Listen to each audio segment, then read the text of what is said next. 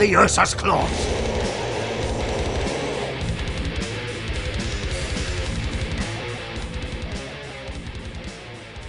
Hello and welcome to episode 119 of the Age of Darkness podcast. We got, as usual, a fantastic, packed show for you today. Might be a little bit different. Darren, you want to explain what we're going to be talking about today? Yes, so we're very much at the returning of the tide, aren't we? We seem to be heading towards a possible new edition. We're just waiting for confirmation from GW, but we've certainly got a build-up with all the new models that they're releasing and showing off and leaking and sending out to customers wrongly. So what we're going to do as part of this is we're going to take a retrospect look back at the first three Black Book's lore sections. We're not going to worry about the rules because potentially by the time these episodes come out, we're going to have a whole new edition being played with for 6 months. So instead, we're going to look at the lore section, starting off with Istvaan 3, linking this in with the Return to Istvaan project. So what does the lore tell us and how could that possibly be used as narratives for games? So why don't we just talk about this? Usually we don't do this. I think we've always made a point to not indulge rumors because usually it's just people wish listing, and then people just keep reposting it. But it really does look like, for the first time in years, it really does look like something's happening. Yeah, but I think one of the advantages we've had is that all three of us have been involved in the hobby long enough to have gone through multiple edition changes. So we know some of the pitfalls, we know some of the traps, we know some of the advantages that come with an edition change of any system, whether that's Rogue Trader going into 40k or the various big changes in 40k, like between the second and third edition or between 7th and 8th edition, plus all the other game systems we play along, right? Like, look how dramatically Necromender's changed since the original 90s version to the modern version. So, kind of, Miles, what kind of preparations or plans do you have if we do get an edition shift? In previous edition shifts, it's always felt like it's been well publicized and we've known it's been coming for a while. Well, I remember back to the days of like White Dwarf. I think it was 7th edition that really threw a curveball, where they upgraded the system very quickly to get a few kinks out of it. As far as like actual preparation goes, I mean, we're in a very weird place right now with the heresy because it feels like it's been slowly ramping down for a while. It hasn't felt like it's had the same momentum, unfortunately, since Alan's gone. And book 9 came out, and it didn't feel like that. So it felt like they were trying to produce something like Alan could, but they didn't have Alan anymore, unfortunately. So I feel like it needs to move on. It's not a very popular opinion, but something needed to change. It feels like it should be a new game system. It should be a very significant change coming up. I'm hoping to see a lot of significant changes in the way the game plays and the way it's distributed. So as far as preparation goes, I've been building up lots of shoulder pads, decals. I'm trying to refine the color recipe because that's another thing that, because we all have our favorite legions. I mean, with this proposed box set that might be coming out, we've seen the we've seen the leaks of it, so we know something might be coming down the road soon. Plastic Spartans. You might want to start another collection or add it into your own. Now is the time to, I guess, get your color recipes right.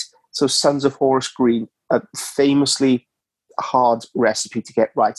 Practice on miniatures now so you have a good grounding when it comes to the actual miniatures when this new edition does start to come out. So I guess that would be my main, coming from like a painter side of things, I would be using up all my old test models to practice. I'm just refining my technique in the lead up to that. I mean, what about you guys? What do you normally do in the run up to a new edition? Well, this is a weird one because usually I'm sure news is going to be coming quickly if, in fact, there is a new edition. I mean, with the leaked picture of apparently from the Zoom call. Yeah, if you aren't completely on board with there being a new edition. Like, I'm a massive like skeptic as far as these leaks are. Again, they feel like a lot of guessing, and then when one of the 20 guesses is correct, the guy does a victory lap where I could easily have guessed that too. I don't believe that a lot of the people posting rumors have access to any more information than I have, and I don't know. So I'm incredibly hesitant to believe rumors, and I don't want to indulge any of the specifics, the specific rumors that have been coming out furiously for months. But with the pictures that came out, it's real hard. That really looks like a new box set right there. It like the Plastic Mark 6. I mean, that's clearly. It doesn't look like a conversion. It's not a Forge World kit. I'm inclined to believe something's happening, and it really would be time to do it. So I'm inclined to humor this. That I think that there is something happening, and I really do think that's probably not to go into specifics with the rumors. I mean, we have seen the box set, well, a box set, be previewed. Yeah, with the level of artistry, with the code products, with the photographs. It's really hard to believe that it was a deep fake. I mean, from the proposed rumors, again, we're not trying to indulge them. I mean, I spend the rest of the segment indulging, but we aren't. But I guess in the run up to the new edition, looking back on the old edition, what would you hope to see implemented in this new? I feel like we do this segment at the end of every year. It never comes true. But like I'll go back to what we said originally. Okay, I think we agree that there's almost certainly a new edition coming out. It really does feel like, and it's got to happen sooner or later. So maybe it's not this fall, but it's coming. And they've already indicated several times, like officially, that they are, that they're not dropping this. They're moving forward. A new edition is going to be just inevitable, I think. I'd like to think. So I don't know how big the changes are going to be. I feel like this is going to be a switch, like from third to fourth or fourth to fifth, that kind of switch. Not really a Rogue Trader to second edition, and certainly not a seventh edition to eighth edition, which was a massive shift. But the last two times they made big edition shifts, admittedly this was for 40K and Warhammer Fantasy, they had massive run-ups, lots of supplements. The End Times books. A lot of people were pissed off that they bought all those like End Times books, which were great, by the way. But they bought all those End Times books, and that essentially led up to a story where you couldn't use them anymore. Blew up the world. That was big. And then the switch from 8th edition with moving the storyline forward. Like there was nuking the old world, and then there was nuking Cadia, which was two huge events. Admittedly, the old, obviously nuking the old world was bigger. There was just a complete rethinking of the entire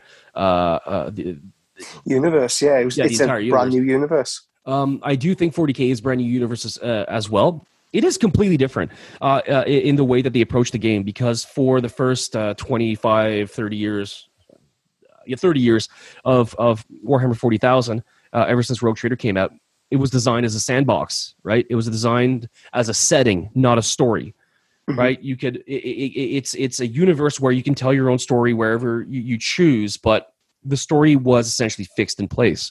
And they'd always retcon them too. Whenever they move forward, they move the story forward a bit, they'd usually just kind of abandon it, like the 13th Black Crusade campaign, where everybody played like thousands of games, and it was supposed to advance a story, and then they said it's like, that didn't really happen. So Eldred died in that. Yeah, I remember reading the consequences of it. It was they moved the story forward, and then they kind of decided that it's not that kind of game. But now they are moving forward with the story. Now it is a story more than a setting, and just the explosion of special characters. Like everybody uses special characters now in like 8th, 9th edition, and before special characters were supposed to be. This was a role-playing game. You're supposed to make your own character. So there's a different way of approaching the story in both fantasy or Age of Sigmar now and 8th, 9th edition. We're not seeing that with Heresy. I don't believe that for a second. And again, they're not. We would have started to see some like supplements or something like that to move the story forward. But how do you move the story forward? We know the story, so it's not going to be like this kind of like reset that we saw with 8th edition in Age of Sigmar. I really think that this is going to be fairly minor. Hopefully clean up some rules, hopefully bring in some of the good elements in the 9th edition, because I'm sorry, there are good elements. What specifically? Yeah, I mean, I've chatted to friends about this before, because I'm one of those, in some people's views, heretical players that do carry on playing 40k as well as Heresy. And yeah, I know. Yeah, I know. Plus, I play Fantasy Battle in AOS. Beat me with a stick. But yeah, no, there's a few good things. I mean, one of the things JP and I were talking about a little bit earlier was simple little things from 8th edition, like your different weapons in the squad being able to shoot at different targets. So if you've got a veteran squad and you've got like a missile launcher or a plasma gun in your veteran squad, they can shoot a different target to your bolters, for example. It's a simple thing. Wound allocation is one of my personal bugbears. So, God, yeah. So you haven't got your artificer armoured sergeant bouncing every bolt round in the world. Little things like that. I've got a whole list of things that I would like to see in terms of rules, but I don't really want to get into that because there's nothing comparative. Yeah, it's too dangerous to start going down that path of comparing Age of Darkness 1 rules against current 9th edition 40k rules, and I don't think that's what we're here for. Yeah, exactly, and it's too easy just to go into wish listing.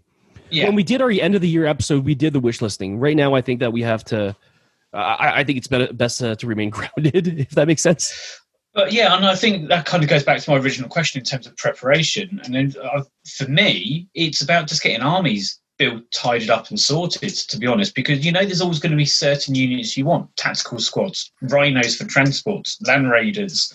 You're not necessarily specialist vehicles, because often that depends on army theme, or start planning a theme around your army. We've seen from Age of Darkness since very first book 1, when it first dropped, 8 years ago? Almost, over 8 years ago now, isn't it? That armies have always been themed. And I think whatever rules come along, if we do get a change of rules, we'll continue to reward those kind of themed army ideas. So like my Sons of Horus drop pod list, for example, or my Iron Warrior Zone Mortalis list. I think planning a new army, and we know what it's like when a new edition drops. People are always keen to start a new army, and you can start collecting bits and pieces for that. Now, I agree, like you were saying, Miles, about shoulder pads, for example, to personalise your units. We don't know what potentially new plastic kits, and people may be reluctant to pick up whole armies of kits because they don't know what's coming. But you can at least start to plan a theme of your army, do a rough draft army list. I mean, this is something I always do when I put a new army together, is write down all the units I want in it. I don't necessarily create, this is my 2,000 point army. I just put a kind of a brainstorm a list of units of these are what I want to include and start planning around that. Because I think that's one of the other things we need to remember is when we get an editions change, the armies always change. So you may have your perfectly honed 2,500 point killer force at the moment. If a new edition drops, chances are you won't have that because the points will be different. And I know in the past, talking to studio teams, the studio team, the Age of Darkness team, they had a whole raft of ideas about how to change units in the game. And if there is a new edition, we're probably going to see a lot of those changes come in. So, sorry, one of the conversations I had with Anuj before he left the studio, he's obviously worked on this because they planned 2 years ahead. He wasn't such a big fan of power fists or power axes, especially the prevalence of them in armies. So you could read into that. Maybe there might be like a slight shift around in how those weapons operate and maybe giving a boost to just the regular power weapons. Wound allocation, like you said, the artificer armor. Anuj hated that mechanism. He wanted to scrap that. When was the last open day? Like 2 years ago? We were chatting about that then. 2019 was the last Heresy Open. Was the last Heresy weekend.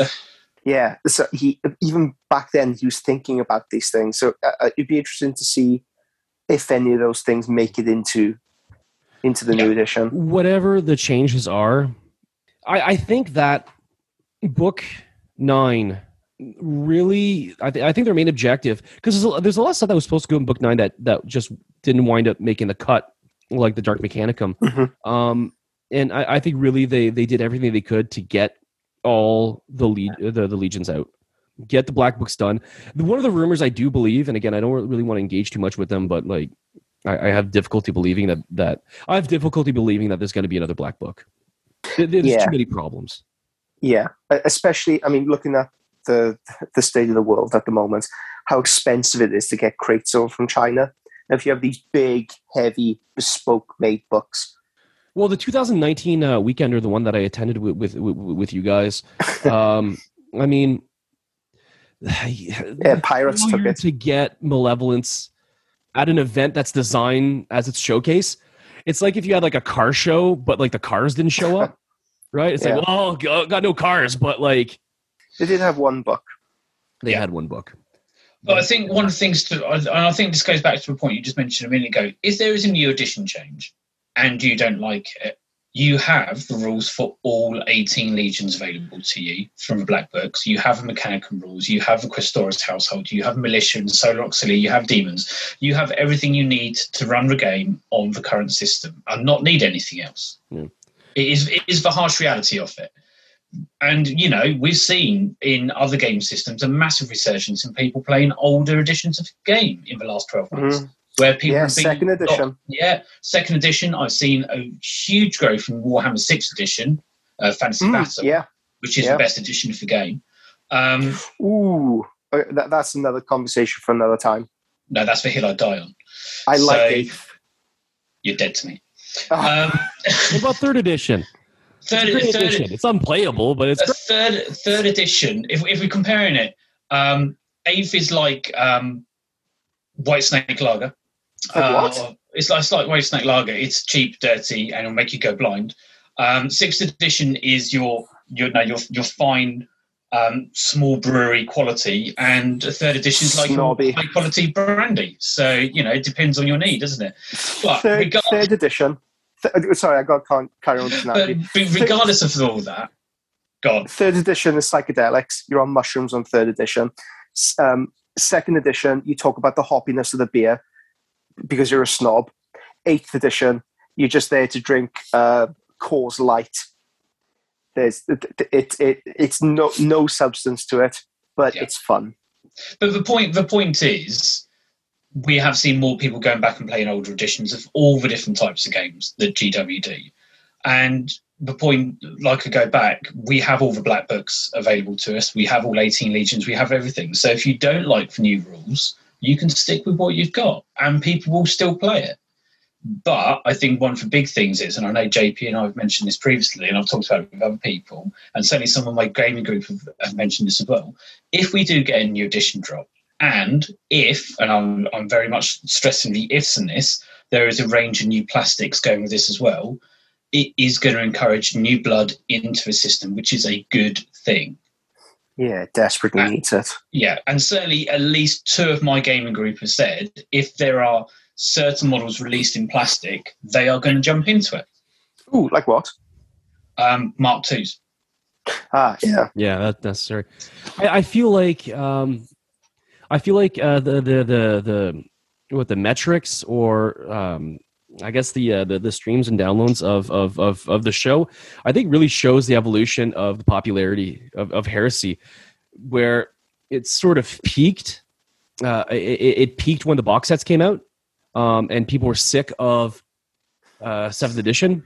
Yeah, and everybody started playing 30. A lot of people start like jumping ship from 7th edition to play 30K, especially with the box sets. And then there was like, honestly, kind of a major drop off around the time of between the book 7 and book 8, where there was nothing happening, and a lot of people went back to 8th edition. When 8th edition was released, a lot of the kind of bandwagoners, people that were playing 30K just because it was a better version of 7th edition, but that really didn't care about the Heresy. There was a lot of people like that. Like, there's a lot of people that liked Horus Heresy's balance because everybody's using the same army book, right? Mm-hmm. Yeah, absolutely. And I do think if there's a new edition, there's going to be, we can look at other games released recently to give us an indication of which way they're going to go. For example, the 3 stars of play. I can very much see that appearing in some form or another, because that's been reasonably consistent across every single game that GW have produced recently, certainly in terms of the bigger versions like AOS, 40k, Titanicus, etc. I think we're going to see key differences in army design compared to 40k, for example. I think that's going to become a little bit more flexible than maybe you may find in the current 9th edition of 40k in terms of war gear, for example. At least I hope so. And hopefully a bigger range of missions. I can see more, to use the dirty term, downloadable content, things like card packs. Yeah. For example. Yeah, I mean, I can certainly see them taking on aspects of 40k because it's successful. I can see them taking on a release cycle like Necromunda, Blood Bowl, because it's successful. So smaller books, more regular releases. I think we can absolutely expect like a Adeptus Titanicus version, style of books, which unfortunately are they're not as polished, as impressive as the black books. But I just don't think the black books are in the future. They're just too hard to do, and they're more regular. Pardon? Yeah. I was going to say they're more regular. They keep in the public eye. Yep. People pick up the ones they want to pick up, or the extreme collectors pick up everything, for example. So there's a lot to be said for that. And it's also, I would imagine, not having worked in the studio or ever had a kind of contact in that kind of degree with a studio, but I would imagine it also lessens the workload on them as well, because they're like, well, okay, we're going to spend X number of weeks on this project, then shift over to this project as well. So, I would imagine it's easier to organize resources. But I feel that we're drifting into, guessing and talking about rumors and stuff like that, which I think is relevant. Again, we usually don't do this stuff, but we don't indulge in rumors usually, but at the same time, there's clearly something. It's fun. It's fun to talk about. But I do want to get back on what we. I guess the original question is how are we preparing for a possible new edition, which is looking more possible all the time. And I'll be honest, I don't have a great answer because I'm not preparing for a new edition. Every single time that there was a new edition of 40K, I still had my same old Guard army. And the new Imperial Guard Codex will come out, and it's like, okay, cool, we have doctrines now.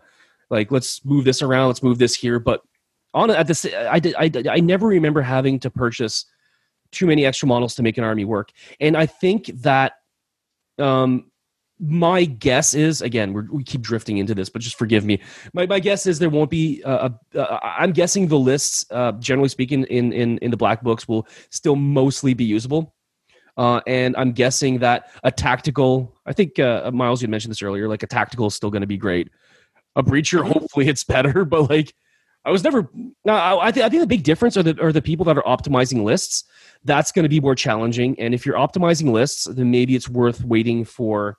To see what the new edition is going to offer you, because maybe jet bikes are going to be awesome in this one, or maybe in this edition breachers are going to be the best unit in the game. Let's hope, and destroyers. But if you're just mainly collecting and you get stuff because you like it, it'll still probably be in the game, and you'll probably find a use for it. So. I guess I have difficulty answering that question because I'm not preparing for a new edition. I'm just continuing to work on my Night Lords like a little bit at a time. How holding your breath. Yeah. Well, you're refining a color scheme for them. You're developing a color scheme for them. I mean, look at the content that's been produced around this game by people, both from the 30K channel, from various Patreon producers, like tutorials. Now's the time to refine those skills for this new edition. So if you are planning a clean break and just going into a new army, well, develop those skills now so you can hit the ground running when it comes out. I think that the one major fear that a lot of people have, including myself, is a resizing. I'm of two minds with this. I love the size of Primaris. Don't love the models that much, but the size, I like the true scale, especially considering I run Guard and I run like second edition like metal Guard, which are way too big. The proportions are completely off. They look like Space Marines as well. So I'm worried about a resize. But again, having seen the leaked pictures and also the fact that there have been models coming out, the Sons of Horus, Praetor, and Malagurst, which are on the same scale. I would have expected them to be rescaled if we're moving towards a rescaling. I don't see it happening. I'd be shocked if it happened. And I think the big thing that makes me think that we shouldn't expect any kind of rescaling is the recent the recent FAQ for the new edition for the old world, which shocked me. Darren sent it to me because I was like, there's no way you're going to be able to use your old armies, because Darren's starting a Beastman army with old. Restarting the Beast. Like I said, I'm on the 6th edition. I'm still working my Iron Warriors, but they're probably going to be finished in the next couple of months. Fingers crossed, as if I can, depending on how well the summer holidays go. And I've had a Beastman army sitting in boxes since 7th edition. So I put some together as AOS, but Beast of Chaos are awful in AOS. So I've put them back together as a 6th edition. And literally the day I start cutting off bases to put them back onto squares and started building some new ones, the Old World article dropped. And then everywhere I looked on Twitter was people putting out old fantasy armies. Yeah. It's just like, I was on it before it was cool. But yeah, so go on, JP, carry on. So you were saying about the big shock in that article, the big surprise. Are you still salty that I called you a bandwagon jumper? 6th edition. Yes. No, I was just joking. But what was really shocking is I couldn't even believe it. It's just like because my guess was like, you can start making that army, but like Games Workshop will find a way to invalidate it and make sure that you can't use it, because obviously they're going to want to sell a new crop of models. There's no way they're going to resize it or do something to make it unusable, like the resizing of essentially slowly getting rid of regular size Marines, and now they're all Primaris, and even the Chaos Space Marines are huge now. They're going to find a way to make you buy new models. And so Darren pointed me to the article that they had about the old world, which for those that don't know, essentially they're bringing back a version of Warhammer Fantasy. I got my theories as to why. But beyond fan service. But so they put out an FAQ, and they had some questions that the community had. Is it going to be square bases or round bases? They said square bases. It's like everybody's happy about that. I think fantasy works really well with ranked models. But one of the questions was like, can I use my old models? And it's just like, absolutely. All old models will be supported. You can either use your old army, add stuff, start a new army, add stuff to your old army. We want you to be able to do whatever you want with it. And I was like, that's shocking. Like, what the hell? Like, what is this company, and what have you done with Games Workshop? And that leads me to think that I don't think that Specialist Games has the resources nor the desire to like rescale the entire game to redo all the models, even though they're always out of stock. It really leads me to think that they're going to the scale should be the same, and you should be able to continue on. So I'm not making any preparations. I really think that that we're not going to see a shift from the equivalent of a shift from 7th to 8th, or from 8th of a Fantasy Battle to Age of Sigmar. We're not going to see that kind of shift. I think it's going to be more like cleaning up the rules. I would expect a 3rd to 4th, because 3rd got really hard to play at one point. It was the vehicle rules didn't really work. Rhino rushing was really annoying. Again, this is just guessing, but I don't expect a huge change. So I'm not making a huge change. I'm just going to continue working on my projects. And if I have to modify some stuff, I'll modify some stuff. Just means, buy a couple extra models to make sure that I fulfill whatever the new Force Org is going to look like. So when we're talking about preparing for a new edition, my decision is to not prepare for a new edition. I know it's lame, but that's my decision. Can I just pick up on the rescaling issue? Malagust, I think the rescale is a little bit of a boogeyman, because the original Space Marine sculpts produced by Forge, they were for the smaller 25mm bases that Space Marines were on at the time. And they transitioned over to the slightly larger base size, and then the Firstborn were put on that, and the scale gradually increased to make more of that base. Hold on. Just if I can just interject real quick. Yeah, go ahead. The 25mm base that Space Marines were originally on, they were made for Rogue Trader scale Marines. Yeah, there was already a rescaling, and then they didn't fit on those fucking bases anymore. That's why they introduced the 32. Yeah. So when you look at Mark IV, for example, I don't think the problem is the scale. I think the problem with those specific sculpts, they designed the Space Marine to be put on those Rogue Trader 25mm bases. I mean, those Mark IV have really thin, spindly legs, spindly arms. You compare it to a Guardsman, you compare it to some of the new Necromunda stuff, and they're towering over Space Marines. Now, the Malagus model is bigger than those Mark IV Marines, but it's nowhere near as big as a Primaris as people fear.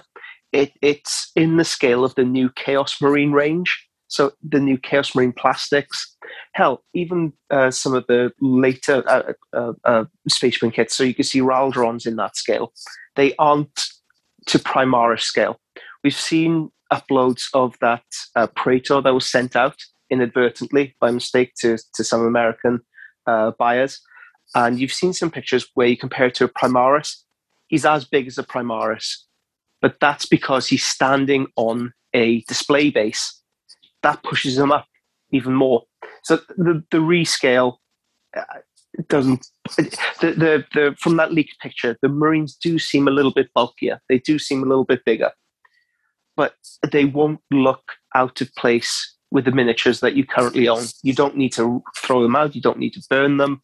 They will play. When you look at people as well, we're all different sizes. So having like different miniatures of slightly different scales, slightly different heights, it shouldn't be a problem.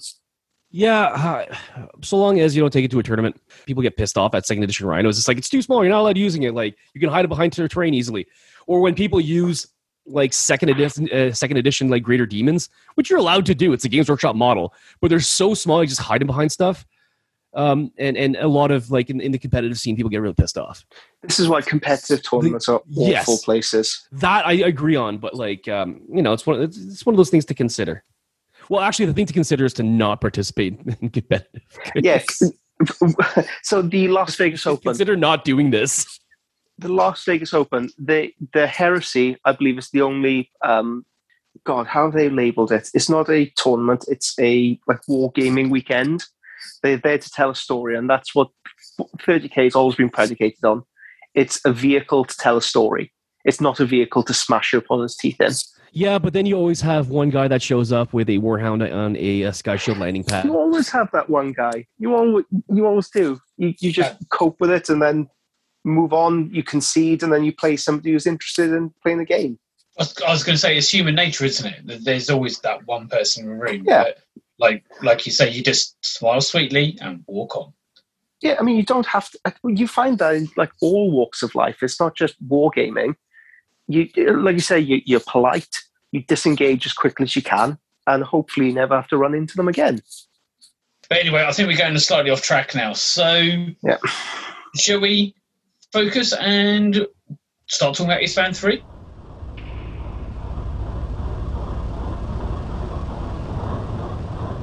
All right, welcome back. We're doing something a little bit different today, oddly enough. We've been talking for several weeks or several months, I think, talking about going back to the opening trilogy of Black Books. Because when this podcast dropped, I think book 5 was about to be released. This is 2015. Remember, like, when books were coming out, like, very quickly? Every 6 months. Yeah, for 6 months. And so we've been talking. We never covered these books really. So we thought about going back to them and maybe discussing the legions in them and having a broader discussion. How do you play these lists that are now 9 years old? And we want to have the discussion, but now that we're kind of in a holding pattern, what we just talked about in the prior segment in the introduction, since we don't really know what's happening and there might be a new edition coming out or something like that.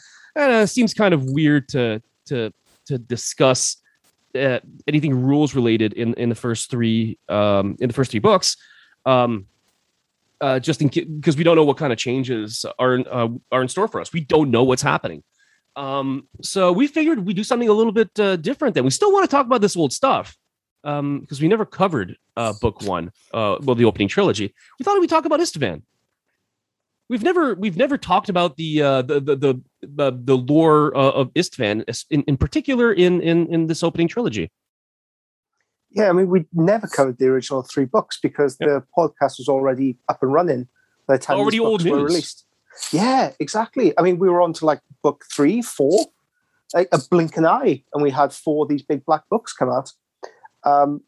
So we aren't even though book 1 is amazing, we aren't going to cover every single thing in here because it feels like we talk about this stuff anyway during the course of just exploring the lore. But just to hit on the major beats of the first opening piece of it, it had the art style established, this blending of realism and the miniatures.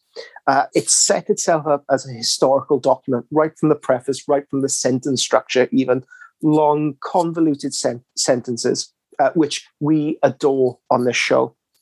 And then you had like these weird little symbols and like little.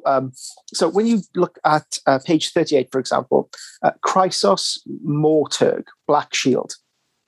Already at this stage, they're starting to seed the plants that will come into fruition later on. Yeah. They outline the rough structure of the Legiones Astartes, and we find out for the first time that, I mean, do you remember at the time speculating how big a legion was? Like at the time, 1,000 Marines seemed huge, but these legions were 100,000, 150, 200,000 Marines strong. And just that figure alone, I think we forget just how awed we all were. But then it also started to talk about the exceptions to that as well, didn't it? So in those first 4 legions, they gave us the organisation of the legion, and then gave us 4 legions that don't follow that organisation. Yes. so it was already raising up those ideas that you can do what you want. Mm-hmm. Yeah, I mean, the strategic dispositions, there's a nice 2-page spread on exactly how a legion should be ordered. But then, like Darren says, you look at 4 legions that just completely disregard this entirely. Okay, so in this episode, we are going to cover the Istvaan 3 atrocity. The first hammer blow, the first real opening gambit of the traitors, would you say? Well, yeah, it's the preparation for the heresy more than anything, isn't it? It's the final act of cleaning a house before you turn on the Imperium itself. Oh, you think is this a final act or a first act?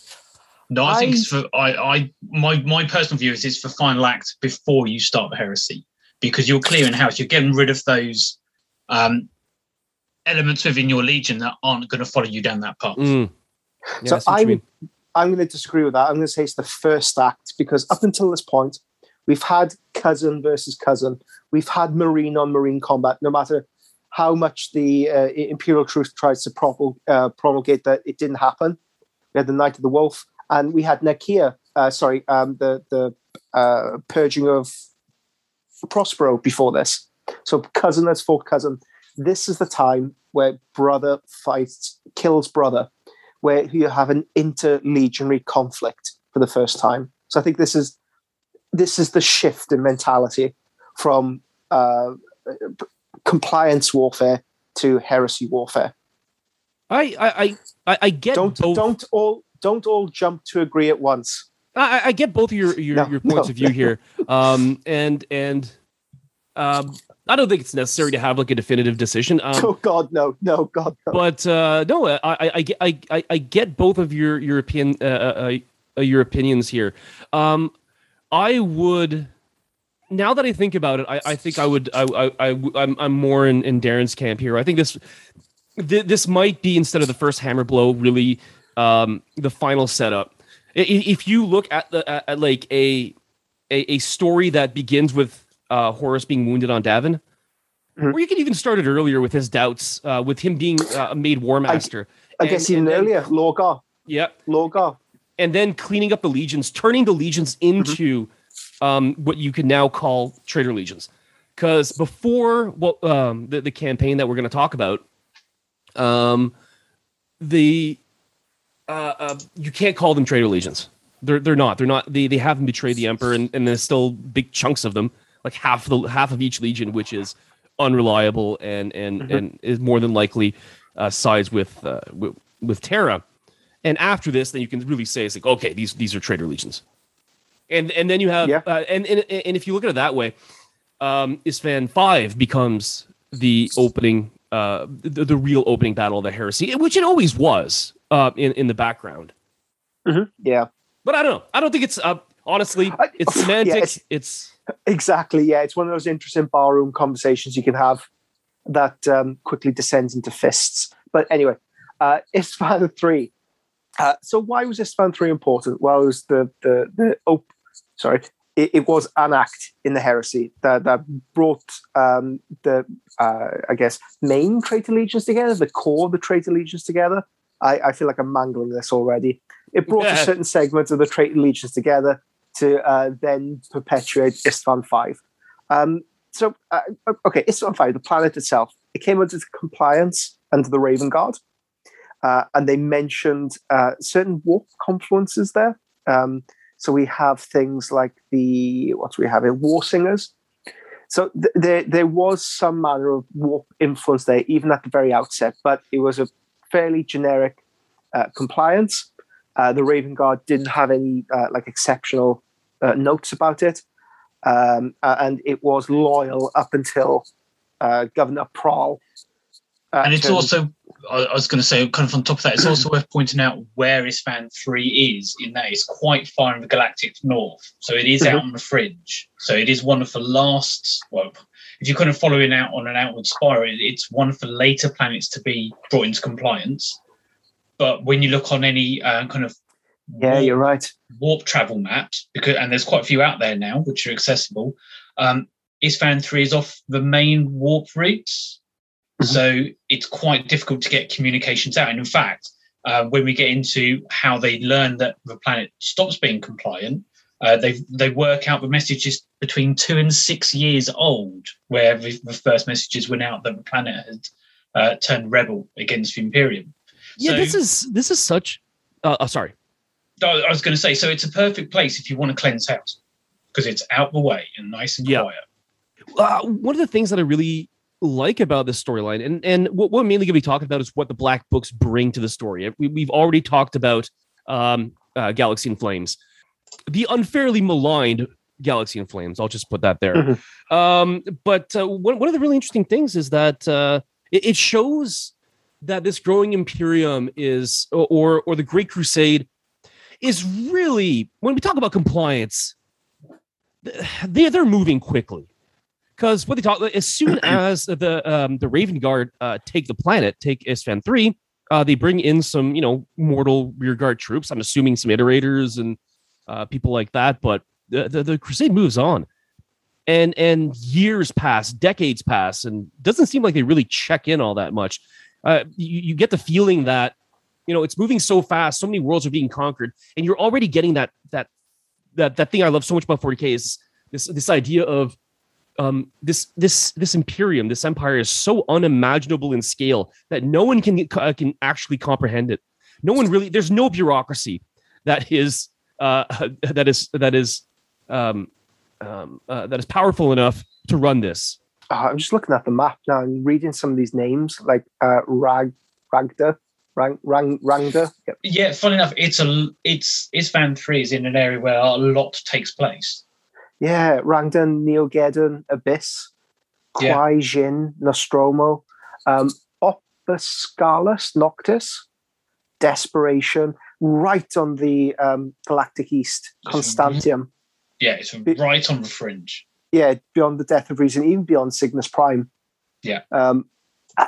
It just makes you wonder, how many of these worlds were given maybe a couple of sentences to flesh out later by Alan.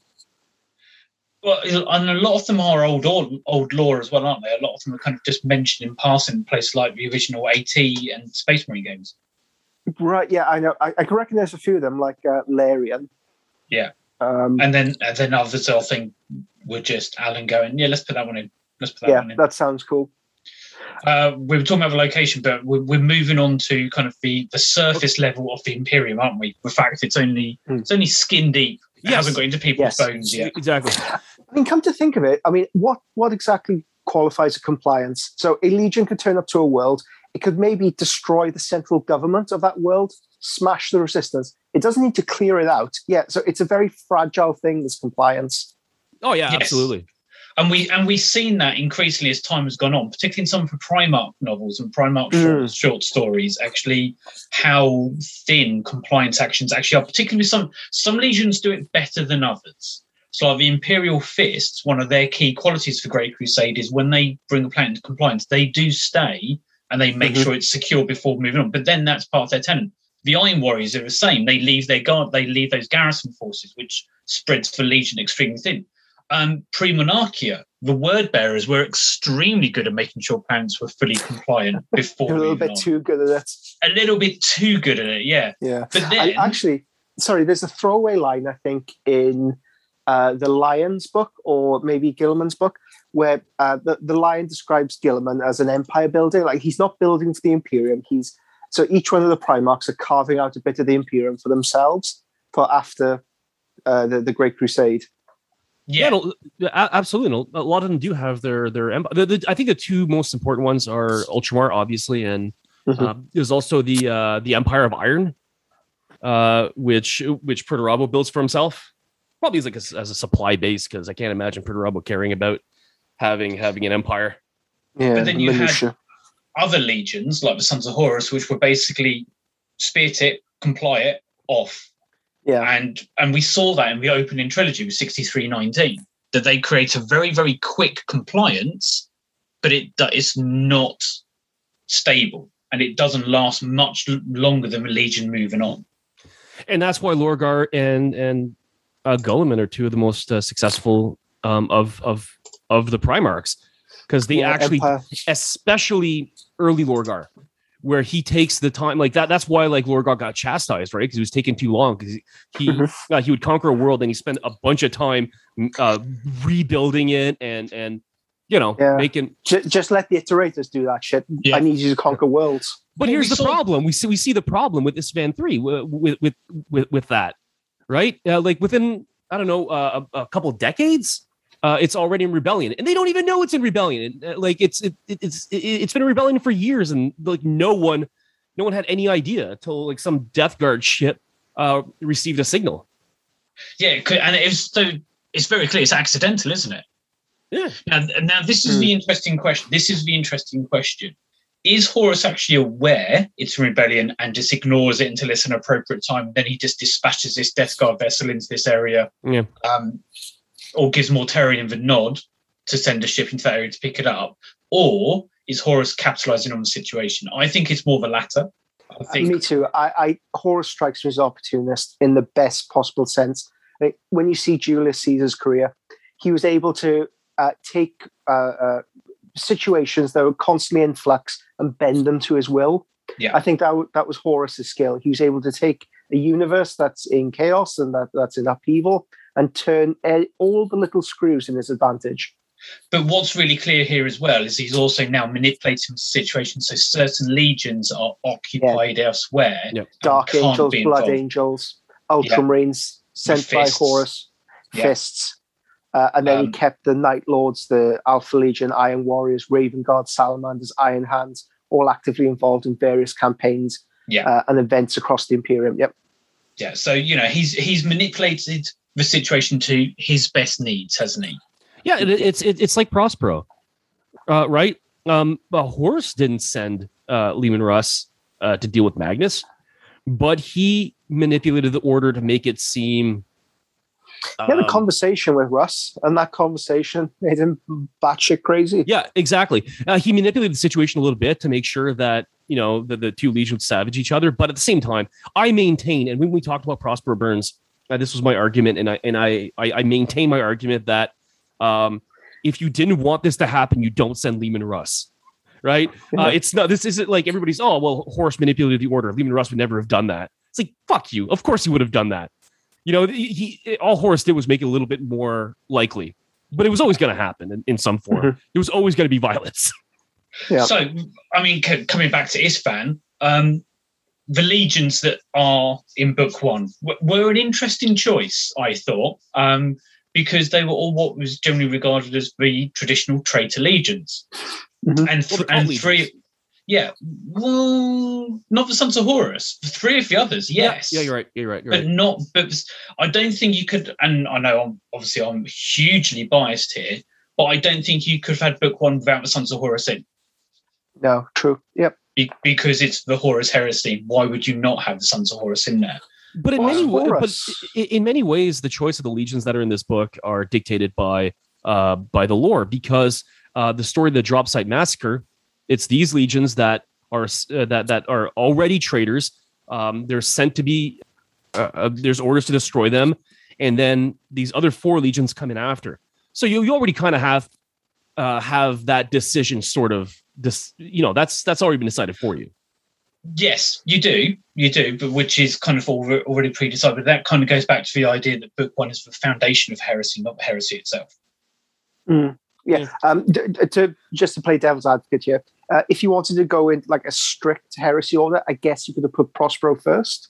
Yeah, well, don't forget Prospero in the original kind of thinking. Prospero was meant to be book 4, but let's not go down there because that frustrates Silver Wolf and Tales and Sons. Yes, but this book, very much. It needed to come first. It needed to center on, Horus, obviously. And this was the battle that they could have built the rest of the story or launched this series from. And let's remember as well, by this point, the opening Black Library trilogy has already been out. So fundamentally, people were going into this thinking, we already know the story.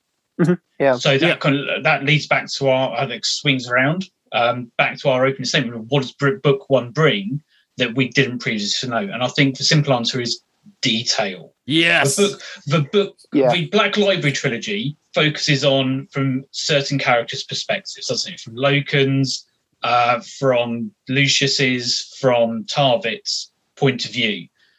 Book 1, as Miles said, right, kind of the introduction part of this, gives us the historical framework of it and gives us kind of, it's like looking back at a campaign book about real world historical battles, and the maps in there were groundbreaking because up till now we've been very much used to traditional Games Workshop maps, which were good. Let's not kind of denigrate them too much. They were good, but then you compare them to the quality of the Forge World maps, which were like photographs taken with bits overimposed on the top. It was like you were looking at a pic screen. And they blew your mind that we hadn't had anything like this previously, not even from the Imperial Armor books. Like those of us who've got copies of the Badab War books were blown away by those. And the heresy, the open heresy book raised the bar even further. Yeah, I remember Vrax. Vrax was my favorite. It's still one of my favorite things that they've ever done. And like I remember reading the Vrax books when they came out, and it's like, this is the gritty, realistic, this is big future history that exactly. And then this comes out and it's just like, you believe in just the quality of the writing, the quality of the visual material, the quality of the book itself, like just of the physical object. I never seen anything like that. I bought this on pre-order, right? The first one. I didn't even start playing Heresy till at least till book 3 came out, because that's when the Iron Warriors dropped. But I still got this on pre-orders. It's like this is what I've always wanted. That's why I'll be really heartbroken to decide to stop doing the Black books, even though I understand why they probably will. That's a different conversation. We already had that conversation. Let's not get back. We've had that conversation. I'm sure we'll come back around to it again at some point. But just the way that it's written as like this fake future history, right? Like this is an historian. Possibly in, I don't remember when did they ever mention when it's being written? So the first one. The timeline's a little bit wonky because in some of the supplementary material they mention Gilliman coming back to life under AK's name. Yeah, so I'm not sure if that's like the false narrator thing. Somebody's taken on the mantle of AK, which I like. I like the fact it's very open and therefore clear, open to interpretation. The unreliable narrators we've mentioned quite a few times, and I like that because then you're looking at this book and you're thinking, well, how much is accurate? You certainly get the impression that person was alive at the time. Yes, or certainly had access to clear records from the time. I think it's generally accepted. It's sometime during the Scouring. Yeah, that these documents are written. That makes sense. Yeah, but yeah, it's wonky because there's. I'm not sure whether it's coordinated, whether they meant to give that unreliable narrator. But yeah, there's a few bits and details that don't quite hang together. But unreliable narrator. This bureaucracy is impossible to manage. Well, at least someone kept good records so that this could be pieced together. I wish there was footnotes. There's one thing that I think that was missing was footnotes. It would have been awesome to just have like to have a bunch of fake footnotes there and try to like decipher. Maybe like a bibliography. It'd be so cool. Yeah, it's a fake, but that's like extra work for no reason. Just to make academics laugh. But you know somewhere someone's going to be planning a PhD around that. Yeah. And their initials will be AK. Yeah. Right. So Istvaan, the actual beats of the story. So how does the story open with Istvaan? Why does Horus chose Istvaan 3 to launch this attack? Well, I think it's quite clear that this target of opportunity. He finds out that Istvaan's rebellion is probably not the only place in rebellion in the Imperium. As we mentioned, it seems to be that, this is kind of a not a very... It's a quiet backwater.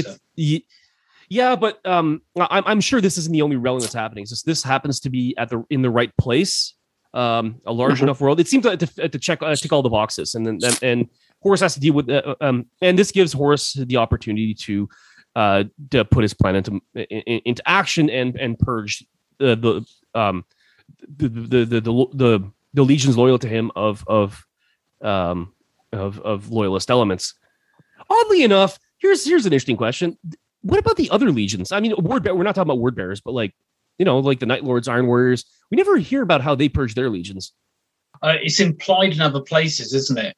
Yeah. So there's a couple of the first short story of Dantiok, for example, suggests the Iron Warriors are just purging it as time goes on. I think the Night Lords are just an interesting one because the Night Lords kind of have a fragment anyway, don't they? So are they, by this point, Nostromo's been destroyed? So yes. Would they be loyal to the Imperial Emir after that anyway? I think they flee in towards Horus's side after this Istvaan 3 rebellion for sanctuary. Yeah. The word bearers deal with theirs at Kauth, as we are aware of. And who does that leave? Emperor's children, I guess they undergo their rebirth above the skies. Well, Istvaan 3, but their real rebirth happens above the skies just before Istvaan 5, when they completely mutate and freak the fuck out. Yeah. And then Thousand Sons. Well, the Thousand Sons are an odd one because they don't actually fully commit to the traitors until the Siege of Terror. So, World Eaters here, yeah. Well, I think the World Eaters, if you read the Angron Primarch story, they start quite early. Have you read the Angron Primarch? Yes, I have. If I remember, because they start to clear out some of the. Yes, that's right. Yeah, with the butcher's nails. Yep. Yeah. The implementation of it. Yeah. Yeah. So that seems to start getting rid of theirs. So although Istvaan 3 is kind of the hard line of the sand, it seems to have been going on a little bit beforehand in a lot of legions. Although whether you could argue that's getting rid of elements which aren't loyal to the Primarch as opposed to loyal to the Imperium. Mm-hmm. Yeah, I think it depends on the nature of the legion. But anyways, we have the Horus takes advantage of this rebellion to purge the legions of loyal elements. So and this is a huge force that's been gathered for what is not a very important world. We're talking about like 200,000 Marines and 4 Primarchs. No, 3 Primarchs. Yeah, because Fulgrim turns up late, doesn't he? Yeah. Instead, he sends Eidolon. Yeah. Brilliant. Great representation there. So yeah, this immense gathering of force. This is huge. Like, it's not only 4 legions. You've also got all the militia and Solar Ox forces along with that, and 3 Titan legions. Yep. Mortis, Vulpa, and what was the other one? Audax. That's right. How could I forget that? So yeah, this is a pretty goddamn big force. Plus Mechanicum. Plus Mechanicum. Yeah. Oh boy. I mean, this is the sort of thing that slays empires. Well, when they say a single company of Marines is enough to bring a compliance to a world. And we've got here 4 legions, plus all the auxiliaries that go with them. That's enough for an entire sector. Oh, it's overkill. And it's surprising no one pointed. Did anybody point it out in the Black Library books that this is kind of overkill? No, but I don't think they don't even pick it out in book 1, do they? Because all the other legions and Imperial forces are occupied elsewhere, so no one really notices the gathering of force. And it's a quiet backwater, isn't it? So what are the forces or sort of the terrain of Istvaan 3? Because they need to strike at I guess what's called the Coral City. Well, there's 4 key targets, isn't there? Which they drop onto. So you've got the Siren Hold. You've got the Siren Hold. Oh, go ahead. Yeah, I was going to say you've got the Siren Hold. You've got the Coral City, and within the Coral City, you've got the main population centre and the government buildings, and then you've got the kind of Imperial fortified starport and bits and pieces as well. So those are the 4 targets which is selected. I guess by now, the Istvaanites they're pretty corrupted. Like they mentioned that they're starting to become mutants. This is because I guess they were tainted by the warp even before, but now it's kind of accelerated. They have their witch covens and even their regular soldiery is starting to mutate. Which is another thing focused on in book 1, isn't it? Rather, because the opening trilogy, Black Library trilogy, just talks about the forces of Istvaan, don't they? Whereas the Black Book goes into far more detail about what these kind of forces are in kind of their mutation and how they start to fight. So it once again shows that kind of contrast, that bigger picture, but much more in depth rather than just the character perspective. Yep. So the Istvaanites have they fortified the outworks. The Coral City has a curtain wall, and we just did the Siege of Terra. We just did Lost in the Dam, so we talked about outworks and trench warfare for quite a bit already, Darren. But they have multiple trench lines, very well dug in forces, and very well equipped. That's another thing that we get from this book. They're very well equipped with Imperial munitions. They just because they kind of raided the I guess the storage facilities. So they have basilisks and I imagine Leman Russes and stuff like that. Malcadors. They refer to a lot of Malcador tanks because those are second-rate tanks by this time because they're being slowly replaced by a Leman Russ. I know why you would do that. I don't know why, because the Malcador is a far superior tank. It looks cooler. Harder to manufacture, maybe. I'm thinking they are, yeah. Because I'm thinking that's always been the main story of the Leman Russ is that it's not that great a tank. It can do everything though, and it's cheap to manufacture. And I remember in the old Imperial Guard stories, they talk about local production of the Leman Russ. I mean, you can make it out of anything that's locally available. They talk about even Leman Russes on some barely industrialized worlds which run on steam engines. It's awesome. It's for T-34 for 41st Millennium. Yeah. Well, that's the thing. It can do. It's not. I don't think it's great at anything in particular, but it can do everything. It's got a big enough gun to be able to pretty much damage any target, and it can be used in both an anti-tank and anti-personnel role. Yeah, it's easily adapted. Yeah. That's one of its key features. It can climb. Adapted. It can climb trenches. I mean.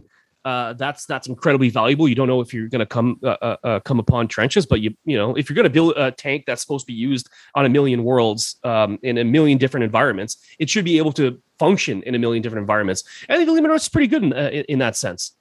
It's very adaptable design, so I can imagine why they would be moving over from the Malcador, which is very special. Well, not very specialized.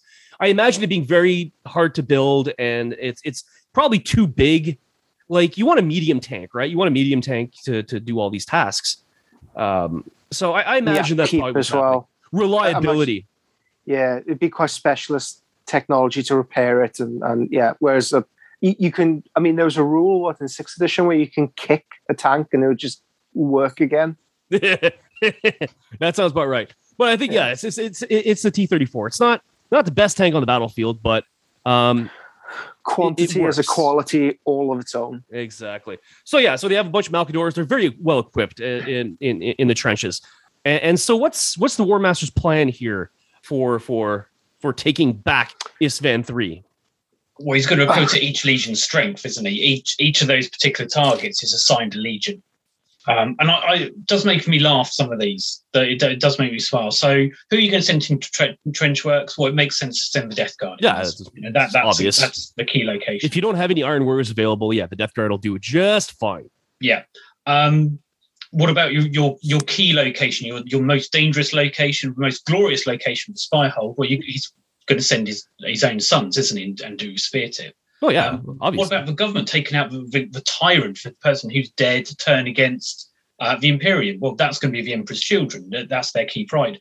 And who are you going to send in to deal with the mass population? The World Eaters. Because they're the obvious people for crowd control, aren't they? That one's a bit heartless, though. I'm going to get... I'll say that about the War Master. That was kind of heartless. But it'll work. You send your terror troops. Yeah. And if you haven't got the Night Lords available, send in World Eaters. Yeah, well, they're two different kinds of terror. Yeah, and we also do know from the background that just the sheer mention of a World Eater fleet coming into system is enough to quell rebellions. I think Book 1 has like my favorite piece of like flavor text where they do like casualty reports of Imperial troops that are like fighting with the World Eaters, and after the battle is over, the casualties start rising. Yeah, yeah, for unknown reasons. Who knows what happened? Is that the same as those ones that do compliance actions alongside Blood Angels, that you just get your guy disappearing late at night? Yeah, completely drained of blood. Yeah, odd situation. That clearly will work. Yeah, he fell down and lost all his blood. It happens with two small puncturings. So in the Angels of Death Codex, they explained that as local cultic uprisings trying to throw shade on the Blood Angels. Yeah, that checks out. That checks out. Of course it is. Yeah, that's believable. We'll go with that. 1,000,000,000%. So, how do they get down to the planet then? Because unlike for Siege of Terror, there is no Aegis around the Coral City, is there? So, how do they deploy? Just drop pod in en masse. And what's interesting here is Horus. Man, like I haven't read Galaxy in Flames in a while, but like, fucking Loken had to know something was up, because I think it was mentioned actually in Galaxy in Flames that like it seems odd how who was chosen. Instead of like sending in a whole company, you send in parts of a company and everything like that. It's very disjointed. It's a little bit disjointed. What's great about the World Eaters, and I don't think it's mentioned in Book 1, but what's great about the World Eaters is they just send people at random. They don't care. Yeah, they just go. And also, what's interesting is a lot of the majority of ones being sent are all Terrans. Yeah, they're a large part of the Terran. Not all the Terrans, but the majority of them are the old Terran contingents of these legions. Also, except for the Death Guard, they have very little in the way of heavy equipment. And also, they're not really being deployed via Thunderhawk or Stormbird. They're mainly being deployed in drop pods. Why? Well, because then they can't have the heavy equipment. Well, not only that, but drop pods can't go up. Yeah. Right. Like once they're on the planet, that's it. And also, we know long term what Horus's plan is in terms of his little surprises for them. It's you're not wasting equipment. You're keeping all your heavy equipment safe in orbit. You don't have to recover it afterwards. Yep. Except for the Death Guard, where they actually have, they have to break open trenches, and so obviously you have to give them a bit of heavy equipment. But no one else has really any much in the way of heavy equipment. So yeah, they're in a very vulnerable position. So let's kind of gloss over the initial actions then, because it is relevant. But if you want to know the details, to be honest, Galaxy in Flames does a good job of going through the re-compliance action, and it's harder than they imagine, isn't it? That there's more resistance than they believed there would be. It takes a lot harder, particularly for World Eaters. It's mentioned the World Eaters actually get bogged down in the number of bodies they're having to carve through. And also the Siren Hold, the Emperor's Children, they also get bogged down from the what do they call the War Singers. Yeah, that's the Son. Yeah, the Sons of Horus find it really hard to make progress because of all the War Singers with their weird psychic shenanigans that they're using. So they do find it harder and harder to break through. And what's even odder for them is they can't make contact with a fleet in orbit. And there's no reason why they shouldn't be able to make contact with a fleet in orbit. So the suspicions, well, there's concerns there, isn't there? And we actually do see this in Galaxy in Flames when they're talking about concerns they can't reach contact with the fleet, but they're a bit occupied in what they're actually doing to do anything about it. Yeah, but still, the forces on the planet, they do succeed. They do succeed in their objective. Prawl, who was the leader of the rebellion, was killed by Lucius. Who, yeah, for those who haven't read those books in a while, because they came out in like 2008, 2009. Lucius was actually a part of the loyalists sent to die. Yes, and he deserved it. But he's like he'll easily switch sides. He's like Chang in those classic Community paintball episodes, like constantly like betraying whoever he's with. He's the Starscream of the Emperor's Children. Do you guys have a faction I could join? So they succeed in their objective, and that's when the classic one of those absolute pivotal moments in this universe happens, which is the Life Eater virus strike. Yeah, just when they had succeeded in all their objectives, then Horus shows his hand. Yeah. Now, if you want to know further details about the Life Eater virus, there are 2 previous episodes you can go back and listen to about that and be terrified and actually how close to them we actually are and how effective they actually would be as well.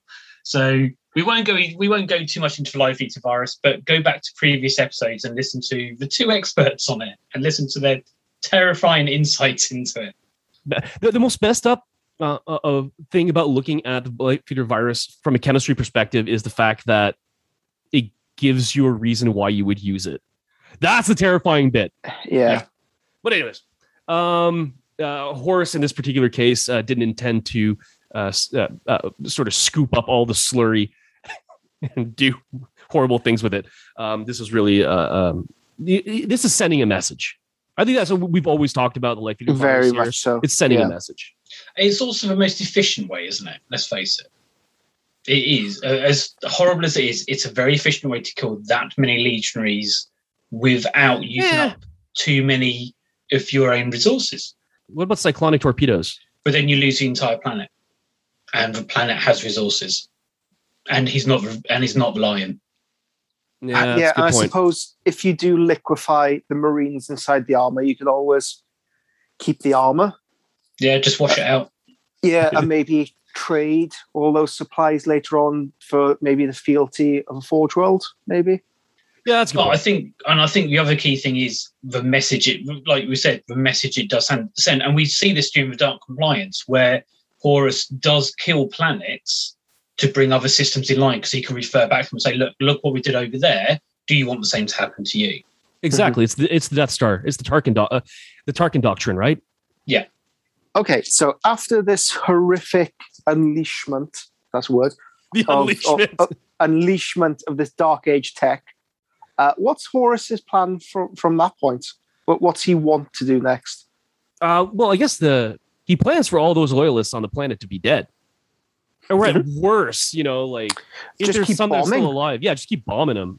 Just keep bombing the shit out of it, bombing them into oblivion. But yeah, something gets in the way. Darren, you mention it. This is something that you've mentioned frequently. Yeah, this seems to be a theme in previous episodes. Pretty much every time we have mentioned the Red Angel in recent episodes has been him either swinging off the hull of the Conqueror or Leroy Jenkinson into anything that moves. And he does the same here, doesn't he? He's like, oh, there's loyalist elements of my sons alive. I must go and deal with them personally. I think in Galaxy in Flames, he talked about Angron wants to give his sons the honor of being killed personally by him or something like that. Yeah, but you could imagine Horus hearing this message, honey. You can just imagine his head going into his hands and just slowly shaking his head. And I love how it points out in this particular version of the story, it talks about just like the problem it creates for Horus, like how much it fucks Horus's plans up that Angron did this. I mean, do you think if it was later in the heresy, if you think he was fully chaosified by that point, because that's another word, do you think he would just carried on bombing it? He would just gone, fuck it. I mean, if he was like full-on demon entity, and he knew a little bit about the warp, yeah, he might think, yeah, fuck it, I'll bomb into oblivion, I'll get Lorgar maybe to summon him again. Yeah. It's a resummonable asset, isn't it? We can bring him back. No, but the situation as it stands is Horus has two options. Either you back up Angron, or you bombard the planet and then you go to war with the World Eaters. Like, do you need another enemy? Like, is that ideal?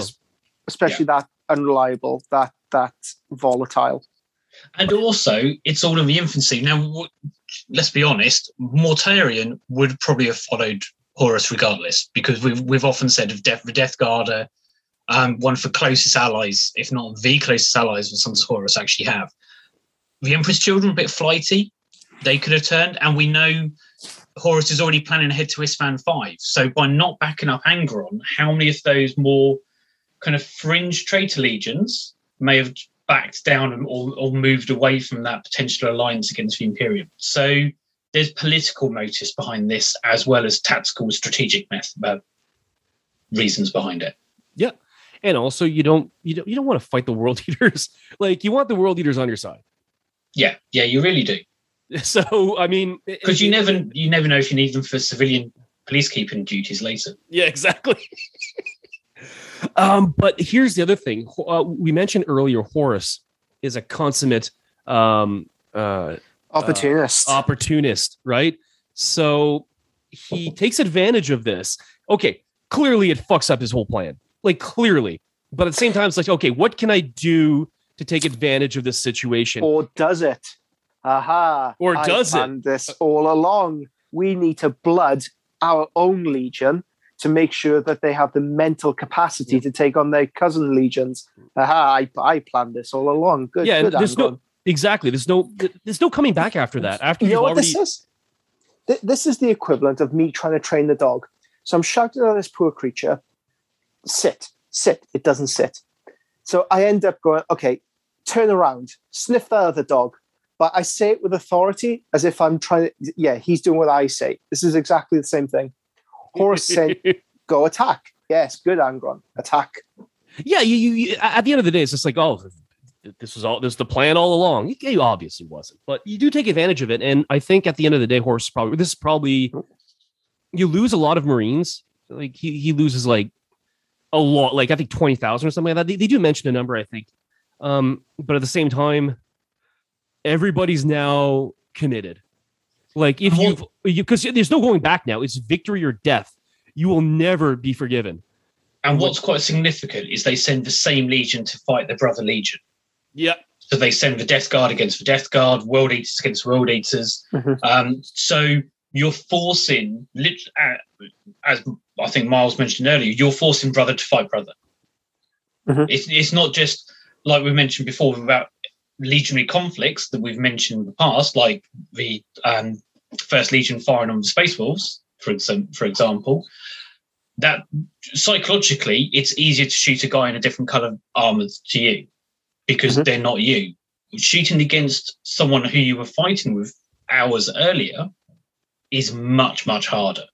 So there's a sensible reason why to send in the same legion against their own.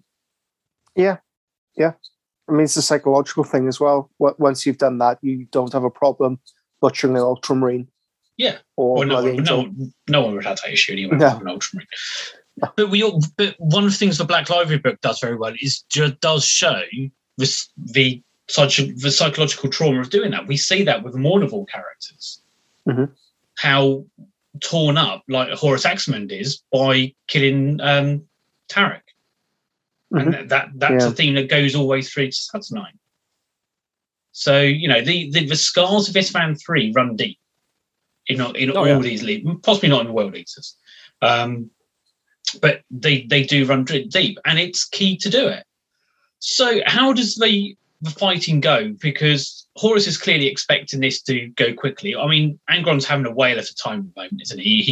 He's knee deep in his sons by this point. Yeah. Well, the problem is, in some cases, they're fighting Space Marines, and Space Marines do not die easily. And Horus is, I guess, even though he has this genius level tactical acumen, when the rubber hits the road, he can see just how this plan is playing out and how tough Marines are to dislodge once they dig themselves in. Even the depleted force on the back foot that's already been involved in one engagement and been bombed by one of the worst weapons humanity has ever produced, they're still dug in like ticks. And they need rooting out. And that's one of the key things we see, particularly around the Coral City. And the kind of the Coral City and the trench network, isn't it? I mean, they talk a lot about how the Death Guard is really entrenched in. Oh yeah, exactly. Like the Death Guard, because they had somewhere to immediately like run to. They had dugouts. They had a bunch of options for when the firestorm started, everything like that. And also, Horus created a very difficult battlefield for an attacker. Because the firestorm, the firestorm, when he kind of lit the gases from the life eater virus, well, it caused these gigantic clouds of smoke, storms of ash and cloud that cover the whole planet. It made it almost impossible to resupply his forces. So the stuff, the troops he sends initially have to do most of the fighting for the first month or so until things clear out a little bit. It becomes a very difficult battlefield for the attacker, for the defender. And plus the defender's already dug in because the loyalists were already in defendable positions. They had taken the Siren Hold. They were in the city. They were in the trench network. Langron really fucked this up. Yeah, he really did. And that's one of the things we see in the Black Book as well, isn't it? Is we have a series of maps going through the narrative of this, and we can see actually how little progression is being made by the traitor forces, because we can start using that term really more now, can't we? Mm-hmm. And it really does show that they don't make any real impact. Yeah, just a lot of killing. By now, the loyalists have begun to get organized. Loken is sort of organized the south and the east. Not sure who has the other. Well, the Death Guard are the only force in the trenches. They're getting organized. They're fighting back. They come up with essentially a basic strategy of what you would do as an attacker, fast counter attacks, and then you disappear into sewers and tunnels. You have every advantage as a defender in this particular situation. The only real disadvantage the loyalists have is they don't have any supply. Yeah. And one of the things I was going to add on to that is quite interesting that the Emperor's Children of the Sons of Horus seem to do a lot of liaison between the two forces, and they work together. The Death Guard seem to be very much separated. They're fighting their own war in the trenches, and they don't really liaise with the other ones. And then the World Eater section is just one big melee and one big mess. There doesn't seem to be any kind of key tactical thinking in that area other than throw themselves at each other and with a chain axe and try to do your best, really. And I think one of the things to remember as well is, we talk about Loken quite a lot, but it's Tarek who is the main loyalist leader. He is the centre point of the defence of the Coral City, and he's one who's masterminding everything. So we often hear about Loken because we know Loken survives and goes on to other things. But it's Tarek who is probably, if you want to be a little bit kind of more argumentative over it, Tarek is the centre, is the fulcrum of defence. He's what the loyalists are pinning themselves around. As an aside, how do you guys feel about Loken surviving? I hated it. Same. Okay, so I'm not the only one. No. Thematically, he was the Great Crusade. He embodied the optimism of the age, the ideals, the rhetoric that was used. Killing him at the end of the trilogy felt like a fitting end to that cycle, and it heralded the death of the Imperium that could have been, and brought in the Imperium that was. Yeah, I hated it. Okay, I 100% agree. I never sat well with me. And when I found out about it, I was like, that's too stupid. That's too stupid to be true. And then I eventually, and I liked the Garrow stories. The Garrow stories that involve Loken. I have no problem with that. They're great stories. I enjoy them, but it never sat well with me because it was a good death. It was a meaningful end for a character, and then you bring him back cheaply. Look when I found out Darth Maul wasn't dead. It's like, really? Yeah, and I agree with that. It cheapened the end of it. I agree with Miles. Loken's death is the death of innocence. It's the line under the Great Crusade that ends it. And bringing him back is this kind of like, oh, and look, this was a character that was so popular, we decided to bring him back. And it's just like, hugely disappointed. Garrow filled that void for me. Garrow was that lingering presence, the one who survived when all his brothers died. Yeah. It feels like, I mean, how permanent is death in this universe now? I hope it's not like comic book characters that comic book character stays dead. Except for maybe Gwen Stacy. I think Gwen Stacy stayed dead. Will Argyle Tal come back? Oh God, I hope no. Yeah, just let them be dead. Have new characters. Anyway, there has to be some meaning to the danger. If characters can't die, then there's no feeling. Yeah, well. To be fair, I think Black Library learned from that because Loken is the only character who has returned from death. Because Tarek Tormageddon doesn't count because he's slightly different now. The Dreadnought returned to life. The Emperor's Children Dreadnought. The difference is we didn't see that one die. We just knew he was involved in fighting, and then we lost sight of him. So we didn't actually see the chassis being destroyed. So I didn't mind that one. We didn't see his head. We didn't see him get decapitated. Yeah, I didn't mind that one because he was he was an unknown quantity. It's not as egregious as Loken having a building land on you. Yeah, yeah. So I didn't mind Rillinor, but it just wasn't good. It didn't sit right, and I was a massive. Well, in fact, I wasn't really a massive Loken fan. I was a little Horus to Loken. But yeah, I agree. He served a function, right? He was the mouthpiece. Served a function, yes. He served a function, yeah. What I hated he was as charismatic as he needed to be. Yeah. He was the D'Artagnan of the Three Musketeers. What I didn't enjoy is how interchangeable Saul Tarvitz, Loken, and Garrow were. They were pretty much the same character. Garrow had a little bit more to him, but fundamentally they're just, the good guy point of view protagonist, the straight up and down loyalist. But we are drifting away from book one talk. I know. Yes.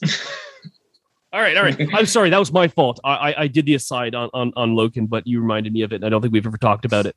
So yeah, things are going pretty badly. It's not, you're losing a lot of men here, and it's also keeping Horus's forces pinned in this area. He can't move on with his plans. He can't expand on it. And the longer they're there, the longer it's risking news getting out. Now we know the Eisenstein has already broken out. We know that, so we know it's on its way to Terra. So Horus, once again, knows he's against the clock. This seems to be a theme with Horus. He likes playing Jeopardy with his missions. He likes having a time ring. He likes those timed missions like you get on computer games and stuff. So he likes those kind of elements. He likes playing Space Hulk. Yeah, he likes his 2.5 minute timer. Yeah. So the longer he's here dealing with these loyalist elements, the longer he has got a risk of being trapped by other loyalist elements from other legions that could be mobilized at any moment. So he needs to deal with this quite quickly, doesn't he? Yeah. He needs to. I mean, that's his modus operandi. We've talked about this. You render compliance in an afternoon, you bugger off. Yeah. So they do start to deploy more and more heavy assets, don't they? Like the Titan Legion. Now, DSR Ire was already on the planet anyway from Legio Mortis, but more from Volper and more from Audax and more from Mortis are all deployed onto the planet, and more Mechanicum as well. Yeah, in particular the Order Reductor. I like their sphere ship. They have one on at the Siege of Terra as well. Because it's like this big ass a sphere that just slams into the planet like a bullet. and deploys like Thalax and Automata. All the Ordinary Doctor goodies. Yeah, exactly. So yeah, he's putting everything in to try to like, because this last 2 months, the Loyalists defended their positions. Pretty impressive. It is, but it also says something about the tenacity of Astartes in a prepared defensive position. Yeah, it says something about how long they can use up survival. What also does help on a practical level, because you've got the same Legion 5 and the same Legion, is you can rob the dead of their equipment. So that is one of the ways the Loyalists are getting resupplied, is for every legionary they kill, they can get the equipment off them, the ammunition and so on. Whereas possibly if they were fighting other legions, they've got slightly different caliber bolt weapons and so on, so the ammunition would be less awkward to use. That's more for a practical error, but it does allow the Loyalists to, first of all, be resupplied and also to start picking up heavier equipment as well, because we see it, don't we, that Lucius kills a chaplain and a land raider, for example. So examples like that means they can get those kind of vehicles on their side. Yeah. It's all interchangeable with them. Yeah, absolutely. But either way, this was never going to be a victory for the Loyalists. They did manage to do a lot of damage. I don't know if you could say that Horus immediately started the heresy with a loss, because it's at best a pyrrhic victory. Unlike the Drop Site Massacre, which was just a straight up victory. Slam dunk. That was a slam dunk, but this one is just like things went wrong. It's a pyrrhic victory, isn't it? They've succeeded in getting rid of elements which aren't going to support them, but they've used up a lot more resources than they wanted to do. But they did ensure the loyalty of those that survived. Yep. Yeah, they all became hardened. They're used to the reality rather than the abstract nature of Legion upon Legion warfare. And they're veterans of interlegionary warfare. That's and they pretty know how good. How bitter the wars are that will come. So how does Horus finish this off? Because eventually, after 2 months, for one thing, the Loyalists are starting to run out of steam, starting to run out of resources, starting to run out of bodies, starting to run out of bodies. So how does Horus finish this off? Well, he gets a man on the inside. Gets a little snitch. I believe in the Black Books, it's described as Lucius turning traitor. Well, double traitor, triple traitor, quadruple traitor. Selling out the remaining Loyalists to have sort of like a flanking maneuver to take that side of things. But eventually, it's just the overwhelming amount of resources you could throw at it, and it's just the Loyalists are worn down. Yeah, it's attritional warfare, isn't it? And eventually, the side who can bring very more resources and more equipment and keep their side supplied for longer is going to win that war. Mm-hmm. And you can throw Titans at the Loyalists. You can't do vice versa. You have access to the Titan Legios. Yeah. And they just break them open. So the Loyalists are eventually just ground down, aren't they? Yeah. Mm-hmm. It's not a good way to go.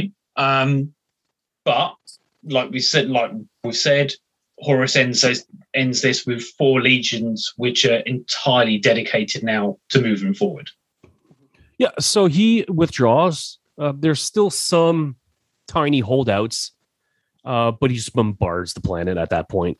I guess he convinces Angron. It's just like, okay, it's done, Angron. Like, come on, we got some other shit to do. And then they flatten what's left. It wasn't the huge victory that I think Horus wanted to start off on, but again, he'll take it. Yeah, it wasn't that bad. And he took advantage of it to improve again to improve his own forces. Get a little bit more experience and ensure that everybody was 100% committed. I mean, either way, this action wasn't going to inspire much in the way of morale, but at least this way, everyone involved knows, like you said, the psychology has changed. They're in this now. You're either going to win or you're going to die. And you know the reality of how bitter interlegionary warfare actually is. So coming back onto our first question and the reason we wanted to do this segment, what does this book add to the story? Because this is a story we all knew going into it. Detail, context, grit. It's so this is something I say with my painting a lot when it comes to Horus Heresy. I enjoy painting the style, but I want you to see the grit beneath your fingernails, beneath the miniature's fingernails. And that's what I think this book gives you. It examines in such exhaustive detail that you can see, or you can feel like you can see the grit beneath these individual legionnaires' fingernails. Yeah, I agree with that. And I think it gives a very different way to play the game as well. I mean, one of the things that is, when Heresy first came out, let's be honest, a lot of people who weren't immediate Heresy fans were a bit reluctant because it's just Marine on Marine, isn't it? Yeah. Where are the nuances? Where do the nuances come from? How is my Marine army different to your Marine army? Because we need to remember this was released under 5th edition. Yeah. That's the thing. The original Legion army list was a 5th edition 40k army list. And at that point, the codexes weren't as detailed as they are in the current edition. No. So the nuances weren't there. So what this book gave us when you looked at the Legion rules was suddenly a realization of how different each Legion played, and the fact that your World Eaters were going to fight differently to your Emperor's Children. And those nuances came across really well. Just simple. I mean, in often there were just 4 simple rules, 3 of which were advantages and 1 of which is normally a disadvantage. And the nuance that made on the table really came across with just very, very subtle additions or modifications to the rules. Have you played any Book 1 Legion? So just Book 1 against Book 1 games? No. I've got a friend who's waiting to do Death Guard, but he's waiting for the mythical Mark II plastics. Might be waiting a while. Yeah, keep waiting. Yeah. Well, he's been waiting since Book 1, so he's waiting. God. So I've played just admittedly a very small 1,500-point Centurion game, but it did include Angron, and I have to say they do stack up very well against one another. We keep talking about the internal balance of these books.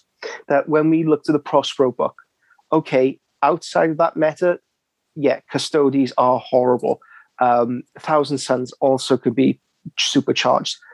Within this meta of Book 1, the armies fighting against one another, it's fairly evenly balanced because a power sword has a lot of traction in this because there's a lot of just Mark Armor 3 floating around.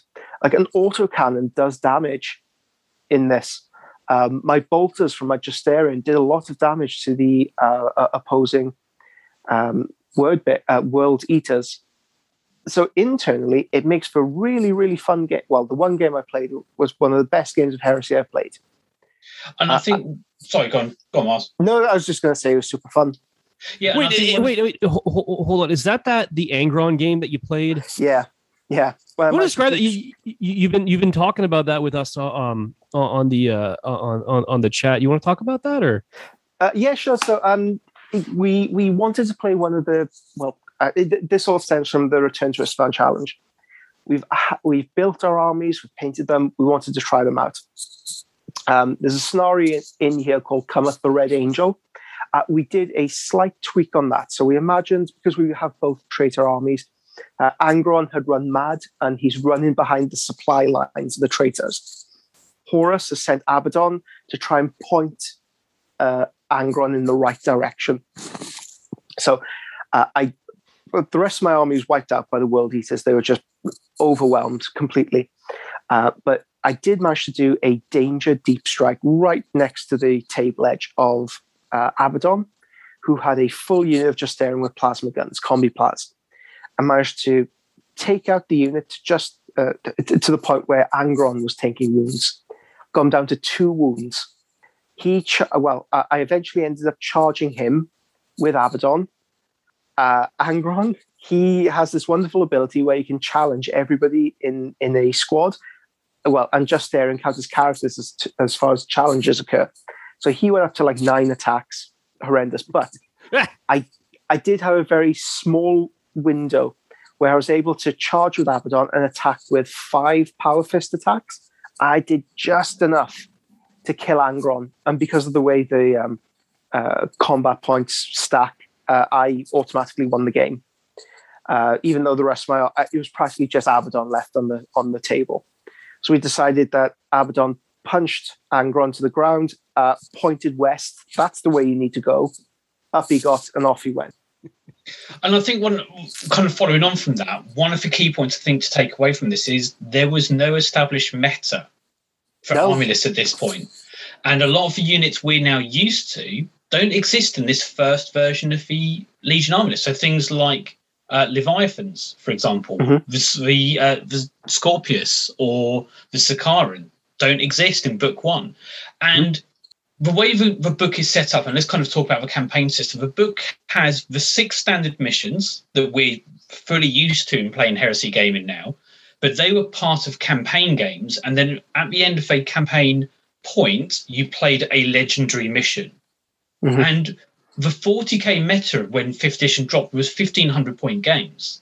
And the way a lot of those original missions, those 6 missions are designed, I'm sure were written with armies of 1,500 points, because when you get to the legendary missions, which are meant to be, the big climatic boss fights, as it were, they have very, very different points values. There's a couple in which are 2,000 and 3,000 points. One is 1,000 points because it's a rescue for civilians mission, isn't it? But I'm convinced the original iteration of the Legion army list was designed around 1,500 point games. And it's not until the Heresy community takes hold of the game, and I think it's, let's say the word greed, we want more of the exciting units in there, that the game expanded into 3,000 points. And it wasn't until we got to, book 4, book 5, that there was a shift in the community to go and bring it back down to smaller games, which is where more Centurion developed. Yeah. So it's like we've come full circles. And this is one of the things that I always say to friends in my gaming group and people I communicate online is, don't always think you have to play Heresy at 2,000 to 3,000 points, because sometimes those 1,000-point games are some of the most exciting Heresy games you can have. And book 1, and we see it to some extent with some of the later missions in book 2 and book 3, exemplify that. And book 1 introduces updated Zone Mortalis rules. Now, we had previously Zone Mortalis rules in the Badab War books. Book 1 tweaked those rules and made it clear that fighting in places like the Coral City or the Trench Networks were Zone Mortalis games, and they bring in specific stratagems for that as well. And how many games of Zone Mortalis are being played now? Zone Mortalis is one of the most popular forms of Heresy gaming. Particularly now we've got the plastic Zone Mortalis kits as well. Yeah, the Necromunda. Yeah, and book 1 introduced that to us. So book 1 lays a foundation for so much of what we currently use. This idea that you have this campaign system of several standard missions with a legendary mission to the end of it, which, book 4 later builds on. We're going to be doing a session on book 4 later this year. So in terms of the gaming element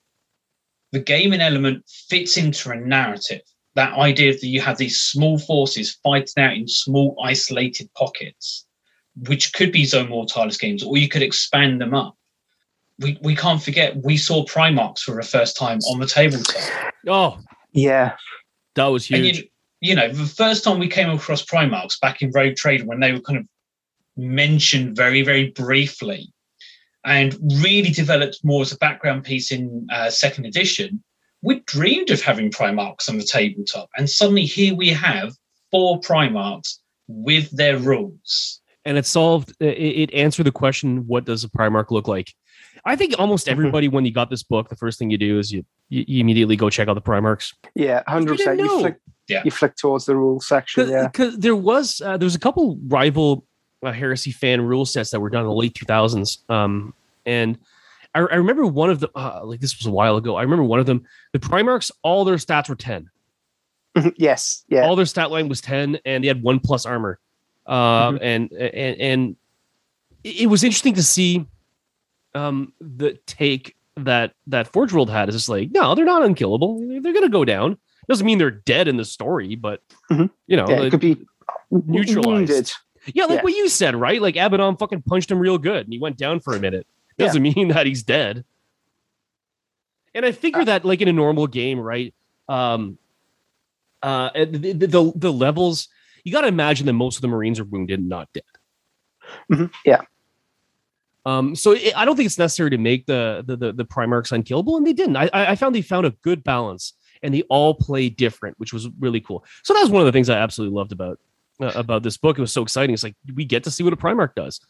It's exciting, and it was so fun. And I think, you say you first of all turned to the Primarch pages. I'm going to be the exception here and say I didn't. I turned to the artwork to look at the Legion color plates because they were phenomenal. Looking them, and it wasn't just the fact you had a picture of a Marine. We're used to that. I mean, White Dwarf had run the Index of Status articles, hadn't they, when they went through all the first found in Legions, first found in chapters, and then the Chaos versions of them as well. So we'd had ideas of color schemes for or Heresy era Legions, and then we looked at the 4-droid version of them, and the detail on them, and not just the detail of the actual artwork. The captions then went with them that told us this was ex-Marine who was serving in this area with this squad, and he did this, this, and this in his service, and with some of them would later go on to do this. I reckon I remember from some of the artwork in Book 1 that you had some of the Istvaan survivors with what we would now refer to as Mark V armor. They had combinations of armor plates put together, like a Mark III shoulder pad with Mark II legs. And the inspiration that gave me, I mean, for those of us who played Sons of Horus, and Miles, you've now discovered this paint of Sons of Horus green. Yeah. Trying to pin down the Sons of Horus color scheme with the GW paints as they were at that time. Well, if you put, I hesitate to use the term, but if you put original collectors of Sons of Horus armies from Book 1, when Book 1 dropped, I can guarantee if you put 20 of us in a room, none of our armies would have identical color schemes. Don't they make a color? They do now, but that didn't come out to about Book 6. And what I loved is in the Sons of Horus background, they clarified why that was going to be the case, that everyone's armies were different. And they talked about the fact that as the heresy goes on, the Sons of Horus green gets darker. So it's not one shade of green, it's multiple shades of green. And I love that throwaway line so that it explained why everyone's army or everyone's Sons of Horus army was different. You know, you say people's armies are different. It feels like every unit I paint is a slightly different shade of green. Yes, yeah, no, I would agree with that as well. Yeah, but Miles, from an artist and painter's point of view, what did you think of the art? What did you think of the artwork? I mean, it was just mind blowing. I mean, some of the color plates, you can see references to the Badab Wars, especially like the lion effigies that they sort of like imprint onto the armor.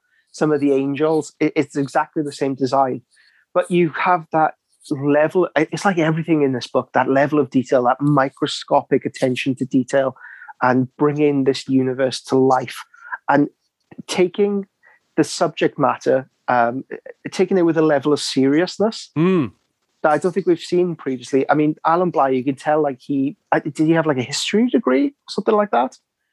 You can tell this is an unbelievably imaginative and intelligent man who's applying these rarefied skills to creating future fake history. But clearly, and we know how instrumental Alan was involved in, but we need to recognise the team that was actually working with him at the time as well, because John French was a large part of that writing team, and very often his name's overlooked in those early books, but John French was hugely instrumental in the first opening trilogy.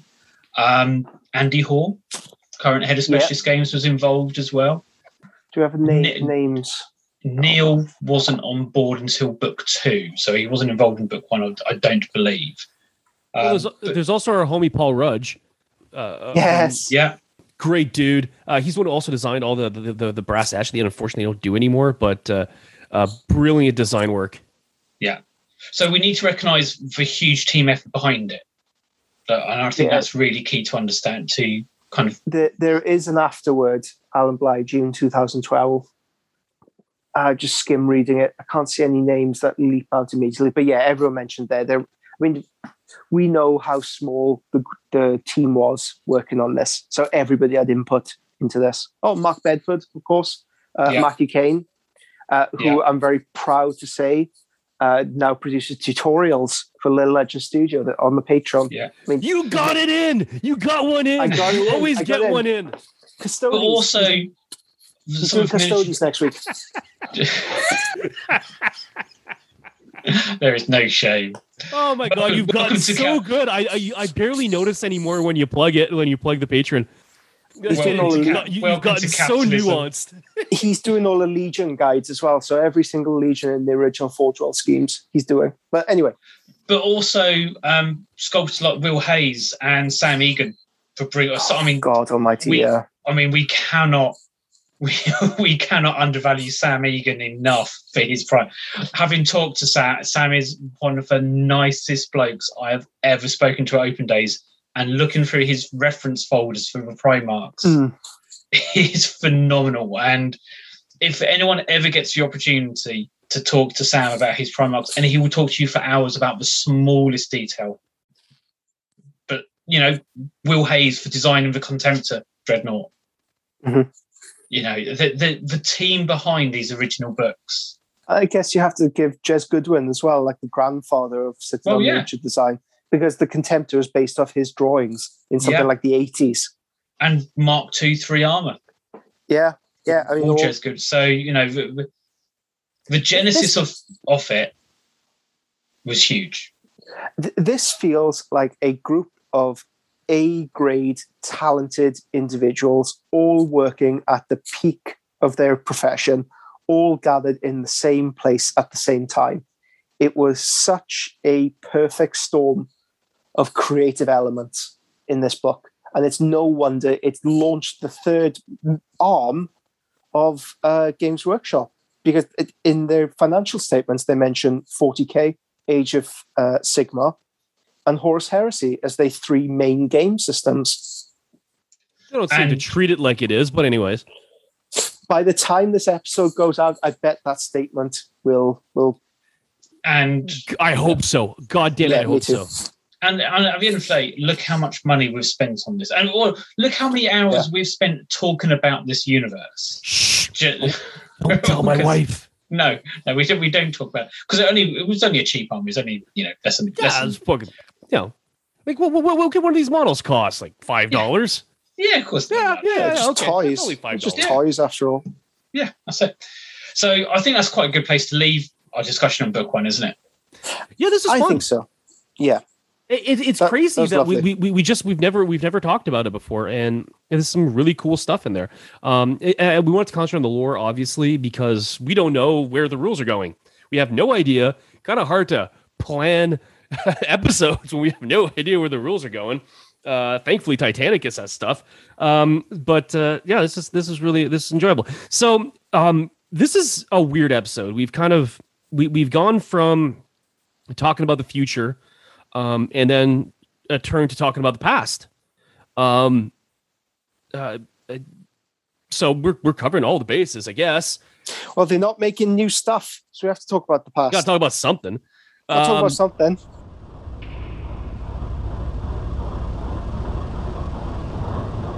Welcome back, everyone. If you went anywhere for a cup of tea or used the toilet, and I know we do produce long episodes. But this is the outro, and it's a little bit unusual because, there's just so much kind of like stuff that's been happening between us recording the intro and the outro happening now.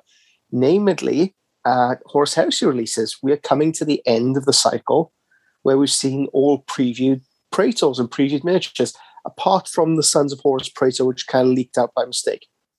And we've seen a new gaming supplement. But beyond that, what lies ahead of the Heresy? Oh, there's just so much potential. It certainly feels like momentum is building towards something, doesn't it? We've been through a lot of famine, and suddenly they've just been throwing stuff at us left, right, and centre. I mean, getting that bonus campaign. I mean, we knew Argyltel was coming. Brilliant. Mm-hmm. The old Green Praetors have been released very quickly compared to their initial pre Legion Dispatch. I mean, I was expecting that to be another couple of months before they came on. Then they went, oh, here you are. We got Argyle with rules, which maybe we'll chat about. And then we got that free Pluto campaign. So yeah, and when we were discussing this kind of off air, Darren, you brought up a really good point that some of the rules are differently worded in that supplement. Yeah, it looks the same, doesn't it? On first glance through, I had a quick read through and just a scan. You thought, yeah, brilliant. Okay, I can see how this fits into Praetorian of Dawn, and we can see how Alfarius is clearly dead by the end of that. Sorry, JP. Hey. He's dead. The Imperial Fist get a win, for once. But when you read through the actual mission specifics, on the surface, they look identical to what we've had previously. And in kind of like the current main missions we have in the Age of Darkness rulebook and campaign missions and so on. But when you look carefully, some of the things we normally kind of expect on there are subtly different. Like the secondary objectives are written out, specially mention what they are. You don't get the usual, kill the warlord, break the line. And in a normal mission pack, they're just mentioned. And then you have to look them up in the main rulebook to find out what you have to do for them. These ones are specially mentioned. Now, possibly, if we want to rein back the conspiracy theory, possibly that's because this is a specific narrative campaign. So you're not using typical mission objectives.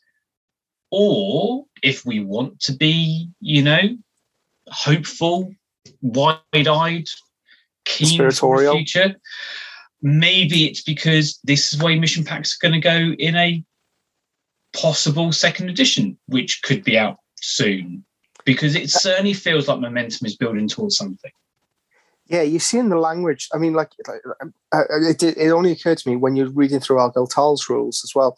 They mentioned the Betrayal, and at the moment, Argyll Tal, he can't really fit in with the Serrated Sun Rite of War, which he's the head of at the moment. But we don't know what the future books may herald, or what the Betrayal will be, or how characters indeed will be incorporated into the lists going forward. Yeah, it does make you wonder, doesn't it? Because they released his rule sheet, fantastic, but you have to wonder how much that is future-proof looking ahead. Because we've seen before when they've done free download rules, how the rules have then been tweaked in the main book when they've come out. We saw that with things like the Saber, the Termite, for example. Even some earlier characters we've seen tweaked when they did initial free downloads. So it is interesting, but I think what it also, for me, suggests is why are they throwing free campaign rules at people and giving us free download rules for a system that is possibly going to change quite dramatically in potentially 2 or 3 months' time. End times. Come on, I've seen this before. We have seen it before. Yeah, we have seen it with like end times. We've seen it with like change from 7th to 8th edition. But that's also from a main studio that has a far larger number of people working on those systems, and they're working much further ahead. Yeah, and whenever, so the old world, for example, when they got the hard reset, how much, in terms of advertisement and resources, did Games Workshop put behind Age of Sigmar to make it fly? If they did the same thing with the Horus Heresy, kind of draw a line under what's been before, you have to think just how much resources they're going to throw into this new edition to make sure it's successful.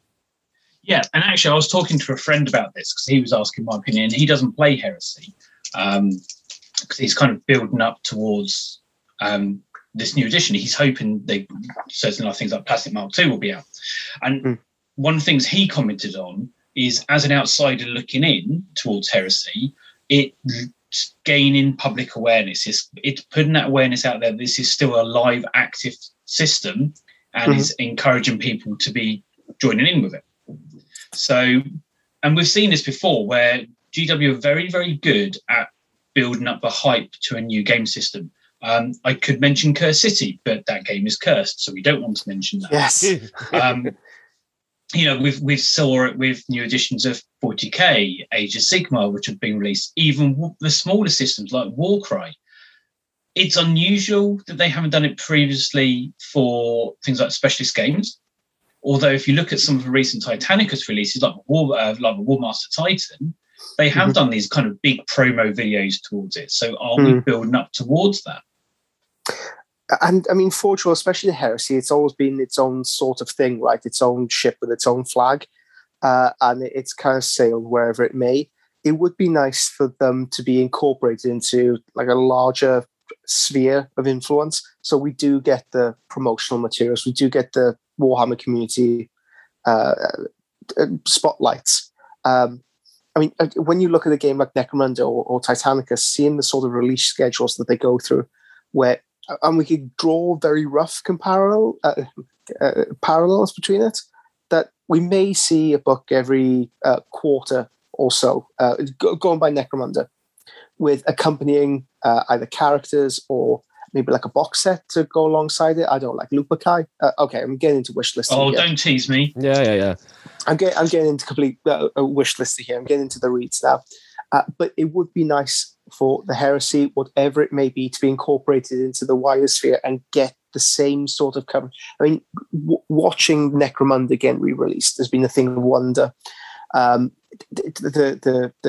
influx of new members to that community, the excitement, the roadmaps, just the community in general feels very vital right now. And I hope, I mean, the Heresy needs that shot in the arm. Yeah, I agree to you to some extent. I think even if we kind of put aside a potential new edition, and we've all seen the photos of the new models and bits and pieces, and even if we don't get a new edition this year, which, you know, we're now in September, there's not that long of this year to go. So, and obviously there's still global situations, but let's park all that and put that to one side. Even if we're sticking with the current rule set, the fact that we've got more material appearing on Warhammer Community in terms of things like the Legion dispatches, and the last couple of articles haven't even been a Legion dispatch, they've just been Heresy articles. We had a campaign system come out, which was free, and we've had a whole plethora of new models with at least one more in standby that we know about. It does feel like things are looking up for Heresy again. It does look like we are heading towards a bit more of a better release schedule for it. Maybe we're just looking at the silver lining rather than the dark storm clouds gathering. But even if we look at the fact that we want a new edition, we'd like it. I'd love a new edition personally. But even if we don't get one for another 6 months, or 12 months, let's look at kind of worst case scenarios. Potentially, we are going to get more releases with downloadable rules, because we've now got precedent with Argyltel that they'll do that.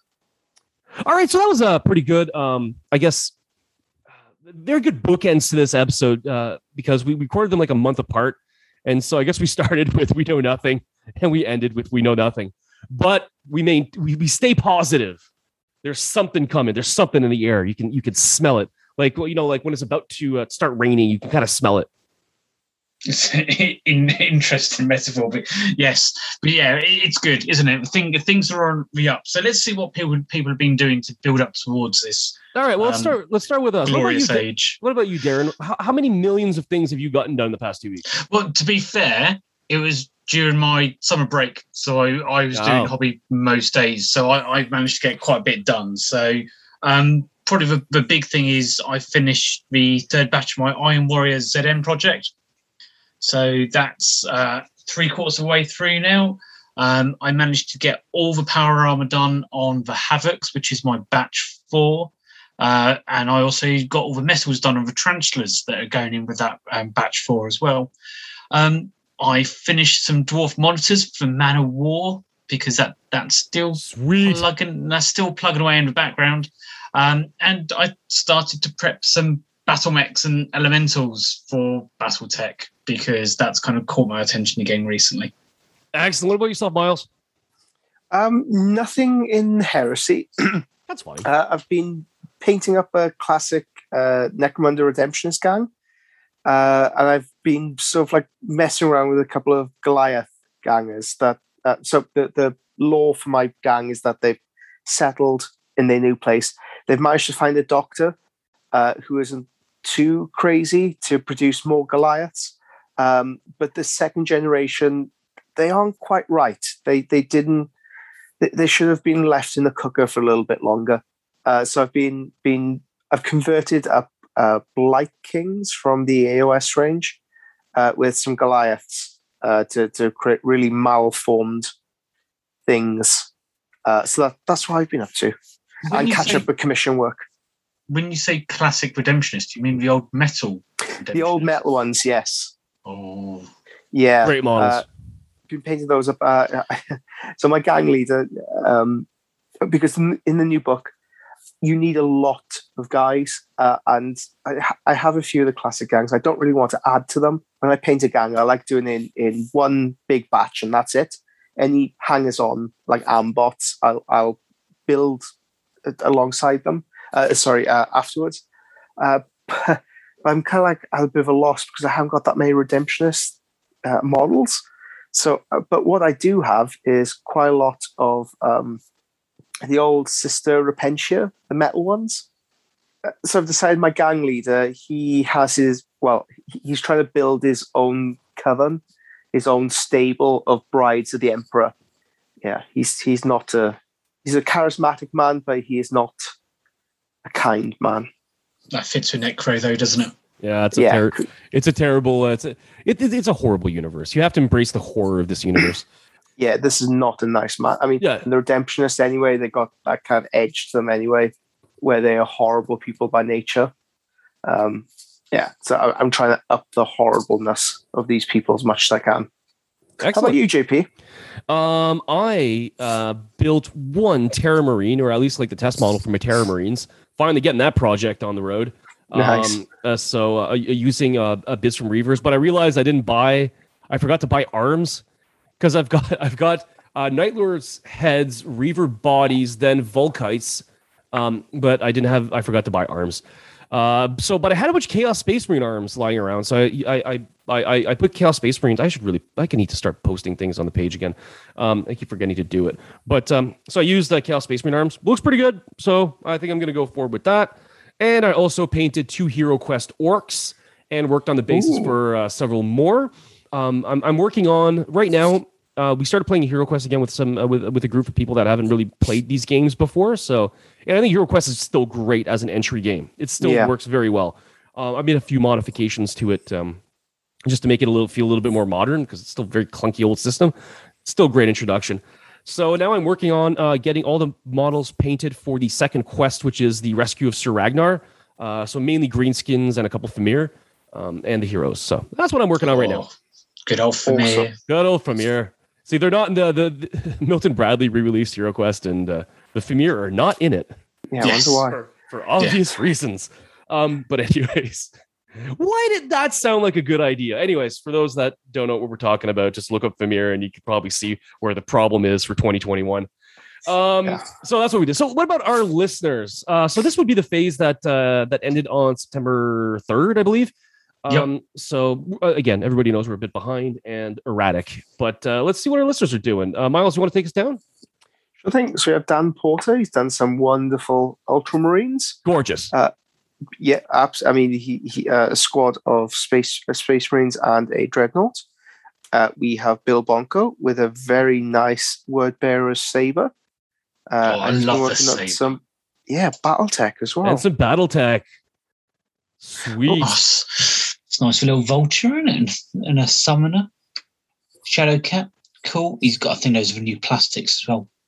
David Collin. Finished Plague Drones, forgotten to post them. That's okay, David. They look superb.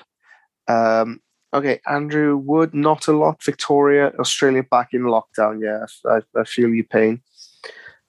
Hopefully you should be coming out of lockdown soon? Question mark. Okie dokie. So we have Alfarius Omegon, large scale BFG, World Eaters fleet. What to make of these guys? They're gorgeous, aren't they? They're really nice. They're rescaling Battlefield Gothic when it comes back out. Funny enough, we were talking about that in my gaming group the other day, and we were saying like so many of us are just on the verge of picking up some 3D print ships, but we all said as soon as we finish building the fleet, Specialist Games are going to announce, we're re-releasing Epic, BFG, and we've resized it, so nothing is going to be appropriate. So so we're holding off, but it's getting more and more difficult all the time. But these are really nice. Yeah, no, I mean, there's a big thing in the community about rescaling the heresy, but let's sidestep that into Arthur dodge. Alex. Yeah, I dodge that. got my claws up for a game at 2,500 points. So Alex is a student of mine. We have been working on this army the better part of a year, and it's lovely to see it sort of like all come together at the end. Absolutely beautiful. I haven't watched the battle report yet, Alex, but give that a whirl soon.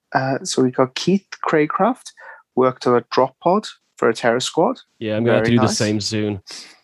Started on a 5-man vet squad for Dark Angels. Oh, both sides of Thramas. Oh, and a jet bike. Nice. It's a nice dark blue. I like that. I think it's a good color. Ed McBurney, a few more Terminators, including the company command. Oh, beautiful. That's nice. So nice. We've talked extensively about Ed's Night Lords. This is a great conversion using, I believe, the Sons of Horus command. Yeah, I like that. You put bat wings on the Sons of Horus sigil at the top. Wicked, love it. I might steal that, Ed. I'm not gonna lie. Yeah, banners and units can make everything better. Sean Gray, a couple of things from my World Eaters. We have a Spartan. Hopefully, we'll be seeing that in plastic soon. Cameron Smith finished off my veteran squad. That's been 85% done for 2 years. Phenomenal work. And some box dreads. Everybody loves box dreads. Do you know what? I've got so into box dreads for my Iron Warriors. Box dreads are so hot right now. Yeah, I was only going to get one. I've enjoyed making it so much I did a second. Lovely, lovely kit. Considering the age of it, it works so well still. Gorgeous measures. And then got the majority of the lockdown build, so he's building a Thunderhawk. Very, very, very nice. Sean Gray has a really battered World Eater tank. What is that Vindicator. called? That's a Vindicator. Vindicator. Yeah, I guess that the pictures did not all come because we're scrolling down the Facebook, right? So I guess the pictures didn't all load up at the same time. But yeah, nice and dirty. Love it. Ooh, got Philip Hansen with a wonderful classic Mordian models. JP, you could appreciate these. Yes. Classic Valhalla fan yourself. Darren Winter, superstar, with his gorgeous, gorgeous Iron Warriors. I've been keeping track of these on Twitter as you've been putting them up. Absolutely love the work of that. Oh, Peter Davey. Lots and lots and lots of black and red. Working on his bikes. It looks like a bike company. That is awesome. Love it. Sarah Elwood, not much. I only got sand on my champion's base. That's fine. That's hobby. That's something. A little bit of something goes a long way. Tom Gould has 20 storm vermin in the bag. They look suitably grubby and ratty. Oh, yeah. Gorgeous stuff. Nice square basing. We are not against square basing here. So it's not what we do normally, but we're definitely pro square base. Then we have, that is it. That's everybody completed. Shout out to Ellis, who just pointed out that they did nothing. That's fair. Yeah. So those were the Tweak Up challenges for things that were done in the last 2 weeks. So to end this episode, I got a shout out friend of the show, Ben, who sent me. He often sends me metal bands, but there's a band called Baneblade, and it's definitely for gay themed. They describe themselves as the perfect soundtrack for disemboweling Nazis and other fascist scum. They have an album called Iron Within, Iron Without, or a song called Iron Within, Iron Without. I might end with that one, but either way, we're playing some Baneblade because who doesn't want some? I just got to quote what Ben said about it. Anti-fascist Warhammer themed both thrower worshipping death metal band performing songs about Iron Warriors. It's like, I think you're gonna like this, JP. It's like, yeah, okay, you got it. So what are we doing next episode? Next episode is Alternate Heresy. Yes, yeah. Next episode is all the all heresy. So it's a slight break from our planned schedule for that, but yeah, looking forward to that because we always get some good episodes, good ideas from that. Excellent. So that's pretty much going to be the episode. So this was episode 119, I believe. Episode 119. And as usual, thank you everybody for listening. Betrayal!